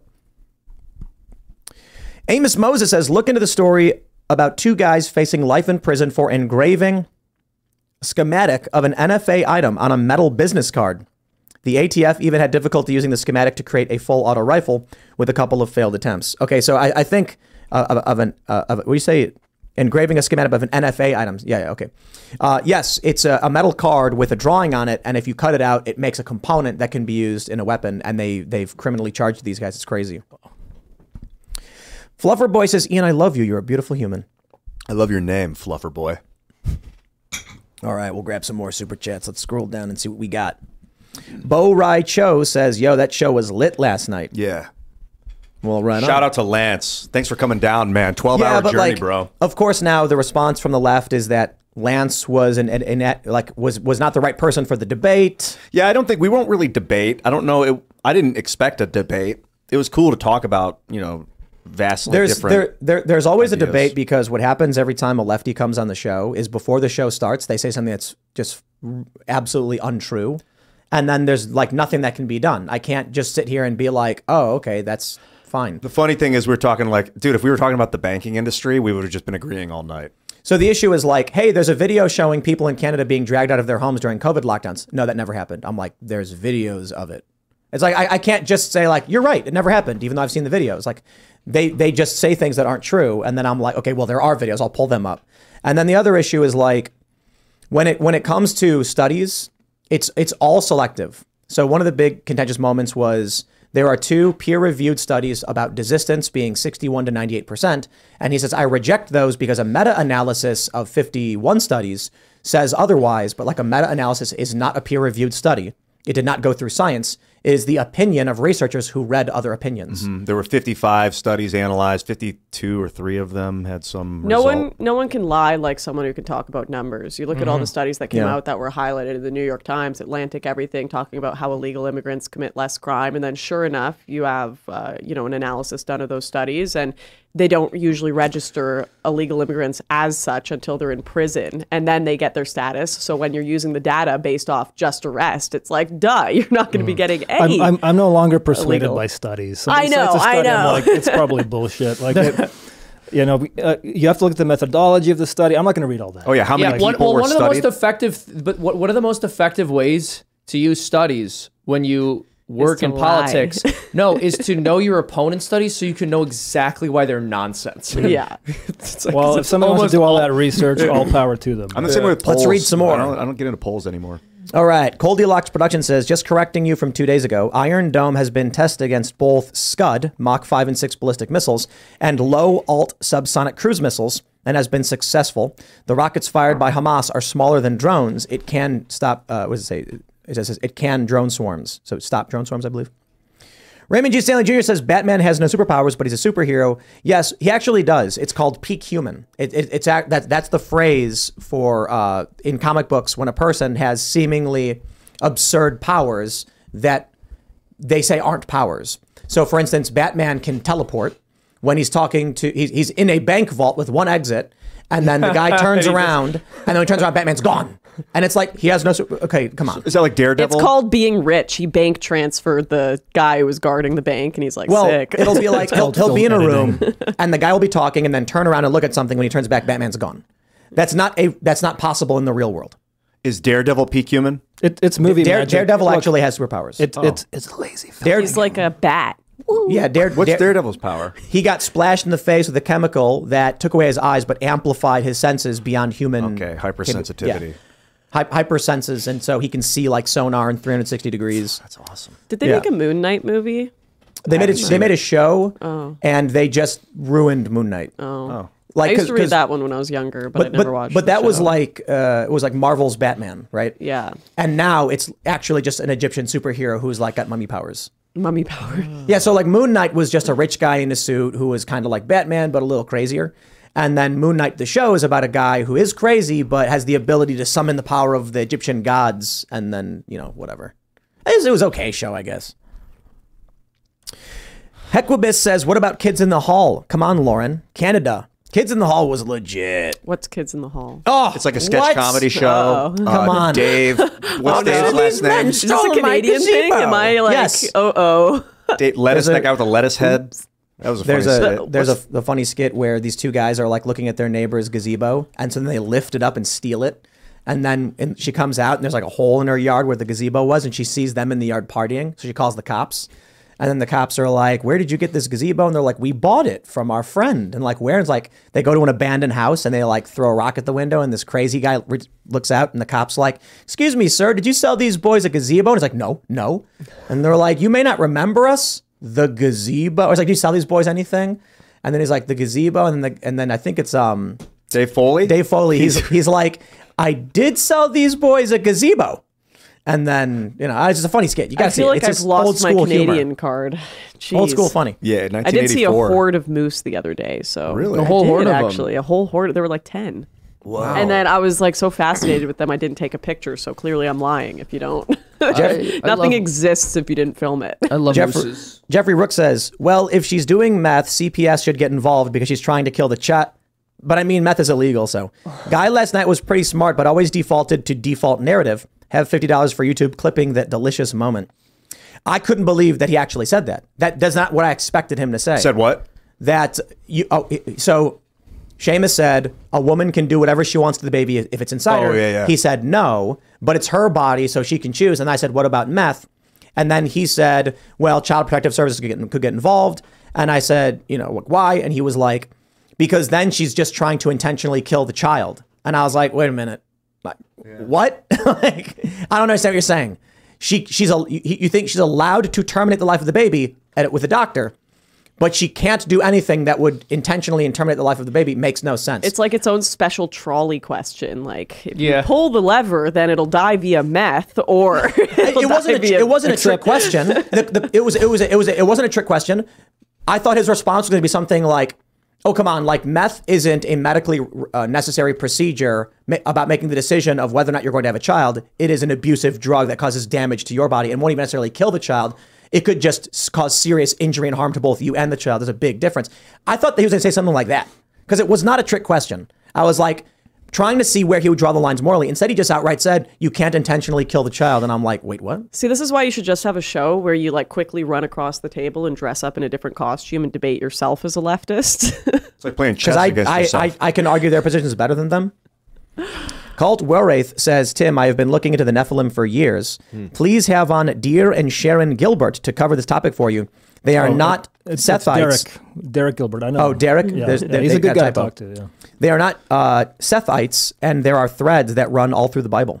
So one recommendation I could make too, and I've shouted him out on the show before, but I think Jimmy Akin would be a very interesting guest for any religious discussion, especially about these matters. He has a podcast called Jimmy Akin's Mysterious World, where he goes into a bunch of like weird conspiracy theories and stuff, but from a Catholic perspective. A Catholic Chris convert. Plasek in the regular chat said, Tim's wrong about Moon Knight. It's always been about the Egyptian gods, but you can never tell if it's real or he's crazy. Oh, there you go. Oh, like cool. American Psycho.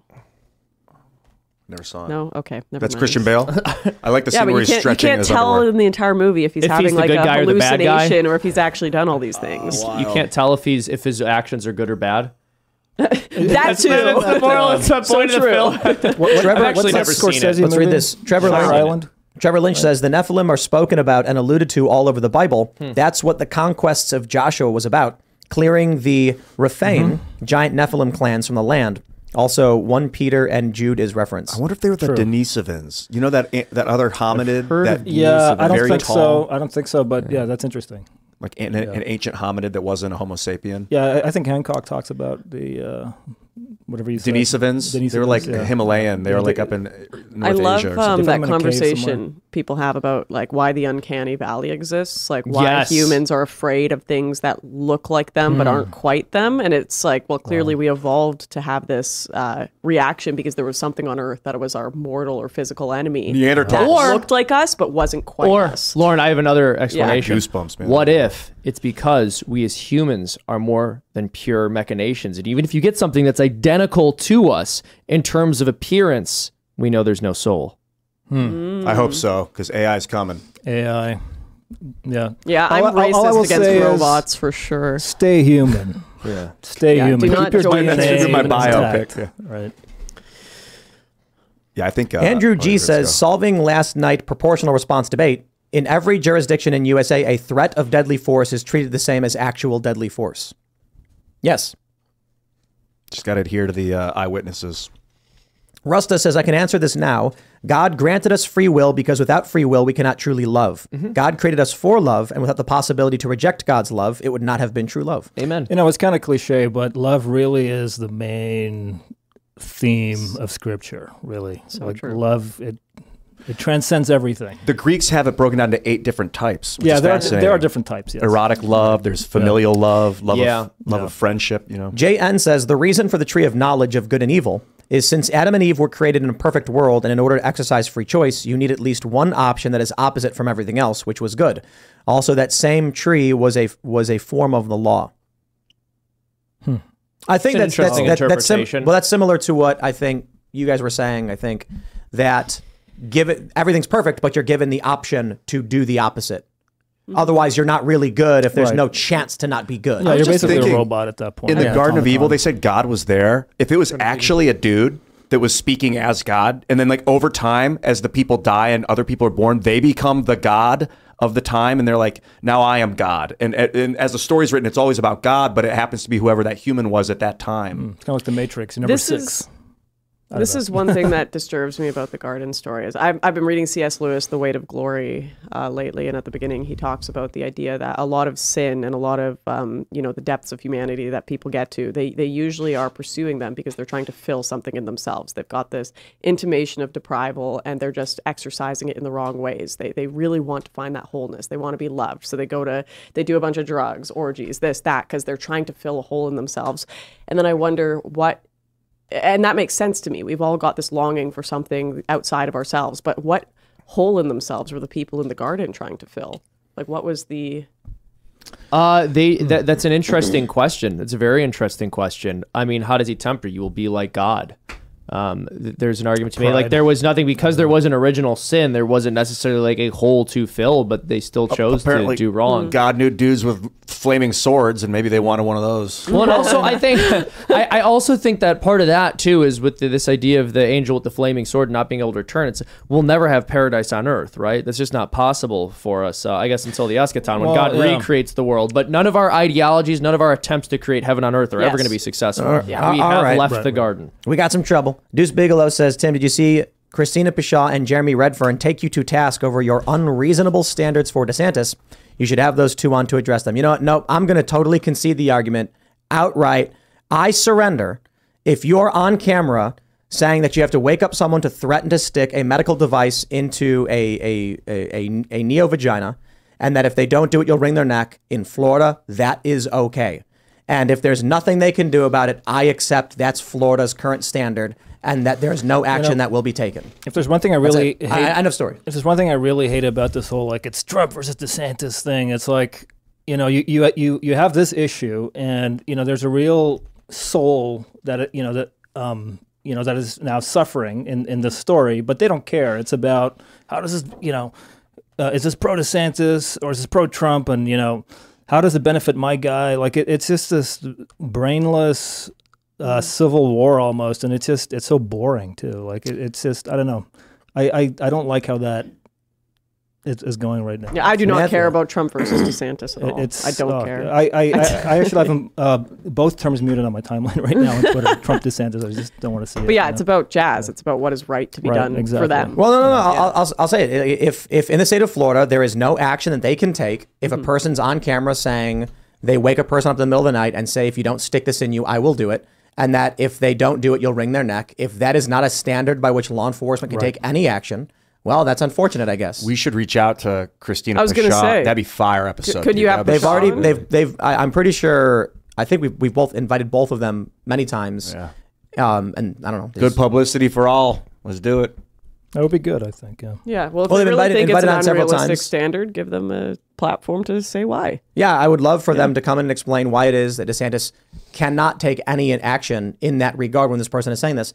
Because I'm not talking about the surgery that happened, 5 years ago out of state. I'm talking about the video right now showing that this stuff currently happens in South Florida. I think you've got evidence that Jazz is severely depressed. You've got reason to believe that this is the cause of it. The mother on camera saying you are your own worst enemy. It's your fault. I'm like, these are all very clear signs of abuse, which I think in any other circumstance, they would have law enforcement on. Here, let me read this one. This is from Matthew Roos says, the man can be bleeding from the wife attacking him and the police will take him. Right. There's a viral video where they have a guy and a woman walk down the street and the man screams at the woman and is pushing her and everyone runs up and shoves him and say, you back off. Then they inverted it and have the woman literally striking the man and everyone laughs at him. Yeah. It's a real thing. Yeah. All right, we'll read some more. Robert Betchman says, I'm going to Japan next week for my first work installation as an electrical engineer. Please pray for me or at least wish me luck. P.S. Great job last night. Well, good luck. Thank you very much. I got you. Where are we at? Lunderwear says you should make a high caffeine light roast and call it Focus with Bocus. That's a really good idea. And we got people very smart watching this show. Yeah, okay. And KM says, hey, Tim, really enjoyed the Culture War episode today. It was really funny. That was me, Seamus, and Lauren. And here we are again. That was to fun. another show. Yeah, it was a fun episode. Go watch it. It's a fun time over there. YouTube.com/Timcast. That's right. Went up today, and it's more of just like a loose conversation about a whole bunch of different stuff. Very fun. Nathan C. says, the irony is Tim is mad at DeSantis over jazz, but DeSantis is the only governor in office fighting back against transgenderism with real policy. So I didn't come out and say Ron DeSantis is a bad guy for not doing it. I didn't come out and say I hate Ron DeSantis. I said, where is Ron DeSantis? This stuff is happening in Florida. And instead of being like, hey, Tim, glad you're concerned. Here's all the things that Ron DeSantis is doing. We'll take these into consideration. And we'll talk about it. They came out like, well, it's too bad we don't have a time machine. And then I started having all of these pro DeSantis people started like crapping all over him. Like, dude, I don't think you guys have standards. You know, it's a purity test, and you failed it. Oh, I don't care though. Like, you know, the irony is that I'm mad at DeSantis. When did I say I was mad at DeSantis? I am criticizing the response from his PR team, who turned this into something that it probably should not have been. They probably should have responded with Ron DeSantis is doing these things to stop this stuff from happening. And that's all that would have happened. I think all I literally tweeted was, where is Ron DeSantis? Right? Where is Ron DeSantis? This is all happening in Florida because they currently live in South Florida. I think the issue is it's a sore spot because they're not taking action and it makes them look bad to be, you know. But, you know, like I said, look, okay, I concede. If that's the kind of stuff that is allowed in Florida, then that's what is currently allowed in Florida. It is a very tough decision socially right now. That's a big part of why I want to develop further the conversation. I don't think so. I think like I mentioned, if you hear a man and a woman yelling and call the police will show up in 2 seconds without the woman saying anything. And sometimes the cops will even tell the woman, it doesn't matter. We're taking the husband out because we're concerned. Like there are many instances where the woman will answer the door and say, everything's fine, please leave. And the cops will say no.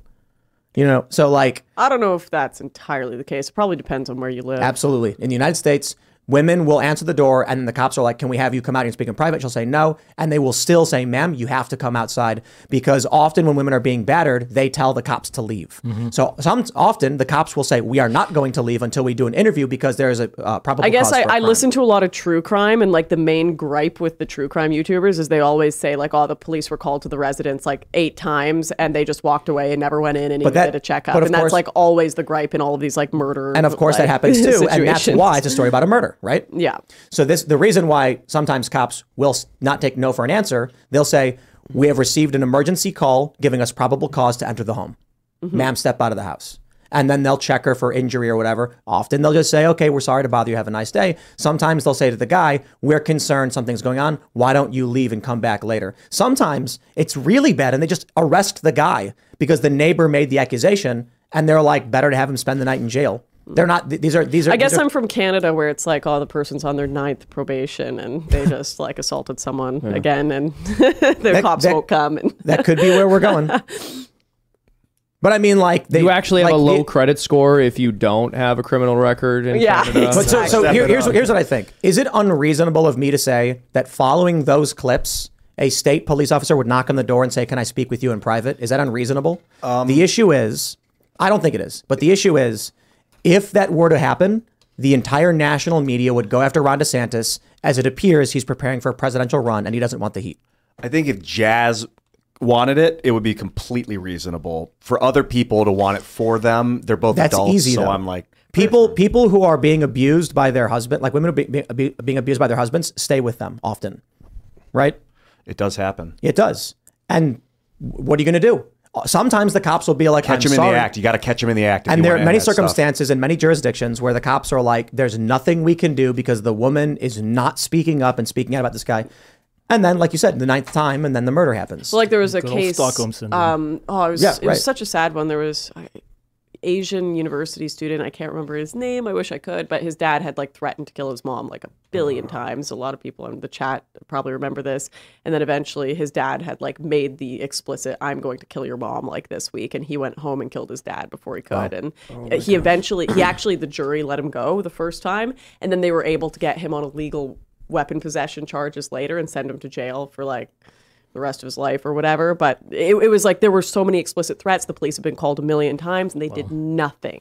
I'm going to read this one from Josh Berg. We'll do one more. The craziest thing Lance said was when he tried to shame you about another person's sensations. Then at the end, he said, I want more freedom, more people, and more orgasms, to which I said, that was weird. So weird. The left does this thing where, well, I'll say this about Lance. He had a lot of canned responses. And like, that's why I asked him, like, same thing with Matt Binder. Matt Binder says, you think trans people don't exist. I said, what does that mean? Lance said, you're in favor of forced birth. I'm like, define that. What does that mean? I don't know what you're saying. Because these are just like, I heard someone say it, I'm repeating it. And so in this circumstance, the left has this repetitious tactic of, why are you talking about someone else's junk? That's weird. And I'm just like, bro, you're not going to shame me. I'm having a conversation about fact things and human development. Well, it's right out of rules. Like, you're not going to appeal to my shame, like to shame, because like, to quote Rick, your boos mean nothing. I've seen what makes you cheer. There was a little bit of shame going in both directions when you were like, there is a trans genocide and you're the one that's causing it. But you guys got past it. It was a little moment where it was like, kind of got weird. But there's no shame for me because these people hold no esteem in my mind. Like, people who are in favor of like performing these things on children, I am not going to go, oh no, do they think lowly of me? Oh geez, the groomers think poorly of me. I'm like, I don't care. These people are evil. I've seen what makes them cheer. Yeah. So when he's like, isn't that weird? You think that? I'm like, bro, you are the guys doing the sex shows and then wanting kids to be present. Well, this like, is you're not shaming me. This is right out of rules for radicals, though. Accuse your opponent of what you're doing. So they've implemented an entire systemic legislative and medical structure that allows for you to mutilate children's genitalia. And then when people say, oh my gosh, they're mutilating children's genitalia, they go, so why are you talking about that? That's so weird that you'd focus on that. Well, it's almost like you've used the full force of all of corporate America and the United States government and many state governments to push for the mutilation of children. And so now people need to talk about it.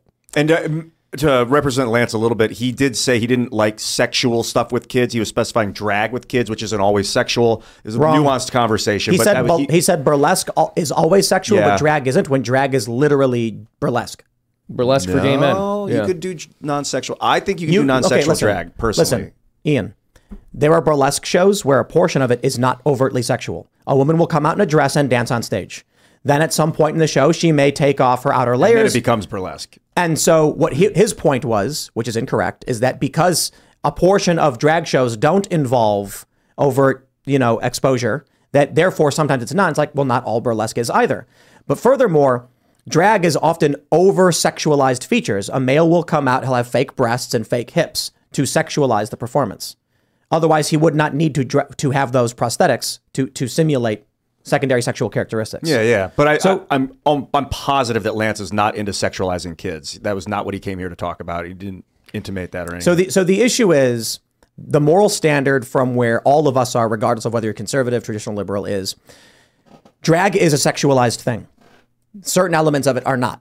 Well, sure. But like going to a sex shop, some things they sell there are unrelated to sex. They might sell like a vitamin pack for energy. And you could say like, well, that's not all sex related. It's like, well, but the reason they're giving you the energy pills is because it's a sex shop. You know what I mean? So you're doing the drag show. It is themed, or it is centered around sexuality.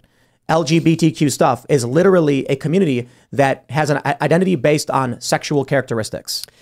Introducing that to children is grooming, because the purpose of grooming is to introduce the lightest form of something to a child so that you can open the door and then coax them in. So the purpose of these, the Drag Story Hour drag pedagogy article that James Lindsay often references says, get the glitter in the carpet that can never be removed. What they're trying to do is say, take the base element of the sex show, which is the drag performer themselves, and have them do something seemingly innocuous so that parents won't understand what we're doing. But they then write exactly what they're doing to get glitter in the carpet that can never be removed.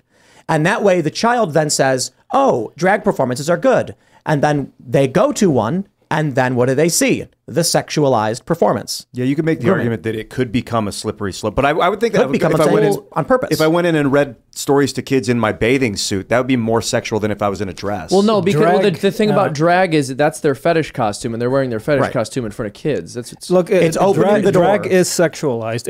It may not be erotic, right? But it's sexualized because, like, as a man, I don't wear a dress because I'm a man, right? Like it's on the basis of sex. It's not erotic. It's like I'll put it this way. Let me put it this way. You know what I mean? Like it's not porno. Let me scientific definition of sexuality. Ian. Right. A guy walks into a bank armed and with a ski mask on. Did he commit a crime? I think so. Why? You're not allowed to wear ski masks in winter? Especially during COVID. Armed with a gun walking into a bank. You're allowed. It's a constitutional. With a mask? We're in a constitutional carry state in West Virginia. You're allowed to carry a gun. I don't know. And you can wear ski masks in winter. Ian, why are you trying to criminalize an innocent guy who's just cold and defending himself? And if it was during COVID, you probably had to wear a mask too. Right? Oh yeah, I mean now Ian. Maybe now you could Ian, make an argument. You want to arrest an innocent man? Is he brandishing the weapon? I didn't say that. No, of course not. If it's concealed, then I don't know. No, people should be allowed to go. So you get the point. Even though it's legal to wear a mask, dude, I think the even mask though it's thing legal is to bear grooming society. The mask thing is grooming society. Okay, to have masks let's stay on point, so not change the subject. My point is this. We recognize that wearing masks legal for the most part. A ski mask in winter, ski masks exist because you're cold and you want to be able to talk and look.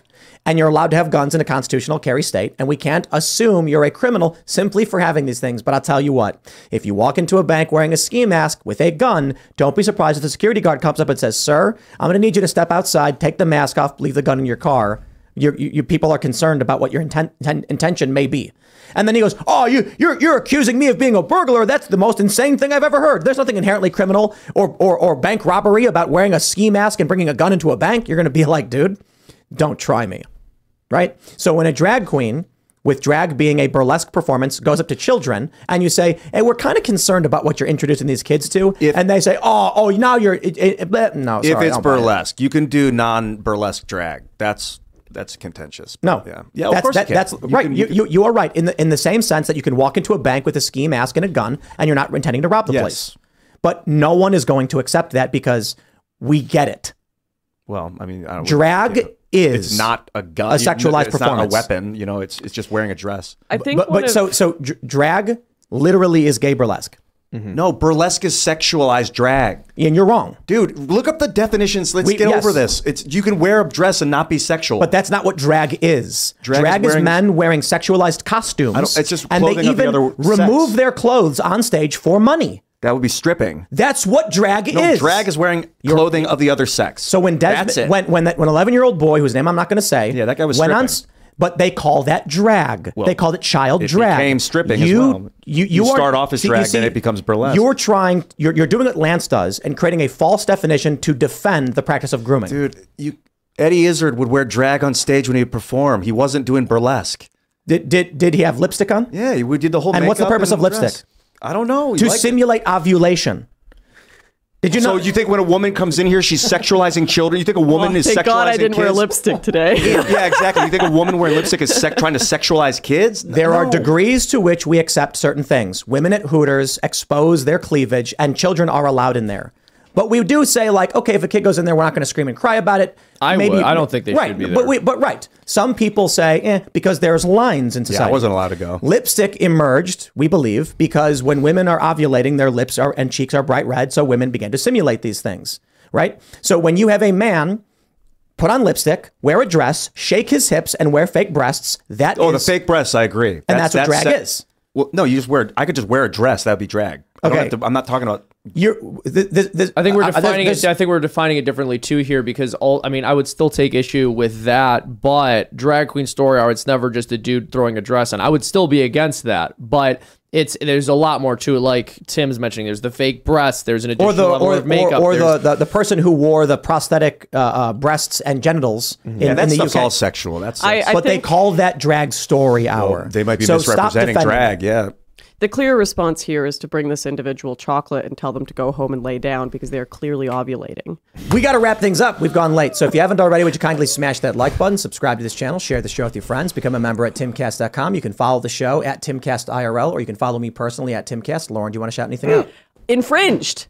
Damn. Going to come out like next week or the week after, at least within the next few weeks. You got to watch it. Going to be on timcast.com Maybe as well. Tuesday. Tuesday probably makes the most sense. That sounds like a lit day to watch Infringed. Right on. At Lauren_Southern. Follow me. Same thing. Watch Infringed. I want people to follow you guys on Twitter too. Give me your Twitter. John Dutoit, JONDUTOIT. I believe it's Lauren Southern on Twitter. if I'm not mistaken. At Lauren_Southern. Don't forget the underscore. It's important. Whoever stole Shim-sham. the one without the underscore, screw you. Stole it from you. So what I want to shout out is the novena to St. Joseph. We're on day 5 of it right now. We're praying that for the working class in this country in this tumultuous economic time, for the unborn, and also for our enemies, people who we very much disagree with and think are doing bad things, that they may see the light. So if y'all want to go over to my Twitter account, that's one of my most recent tweets, has a link to that novena pinned there. I'm Ian Cross. Yeah. Well, I'd like to hear more about that. Maybe next week we can talk a little bit more about that. Matt Binder, I know you're out there. I love you, man. Hit me up. Let's do a show together. Someone told me you like my stuff. Fan of yours and a fan of mine. And also, I want to shout out Normal World, which I brought up early in the show. It's Blaze TV is putting it out. It's Dave Landau and Quarter Black Garrett. I had the opportunity and blessing to do an episode with them. It's up on YouTube now. Normal World. Drugtopia is the name of the episode that I was on. Alex Stein was in it. Great time. Great people. Check it out. And I will catch you later. I just want to shout out Jeff Garnett. Kellen told me that you were a fan of the show. Felt like it was worth doing. Thanks, guys. I'm Scherz.com. Catch me on Twitter. Let's argue. Thanks for hanging out, everybody. We will see you all with various clips throughout the weekend, and then we'll be back on Monday. Cheers.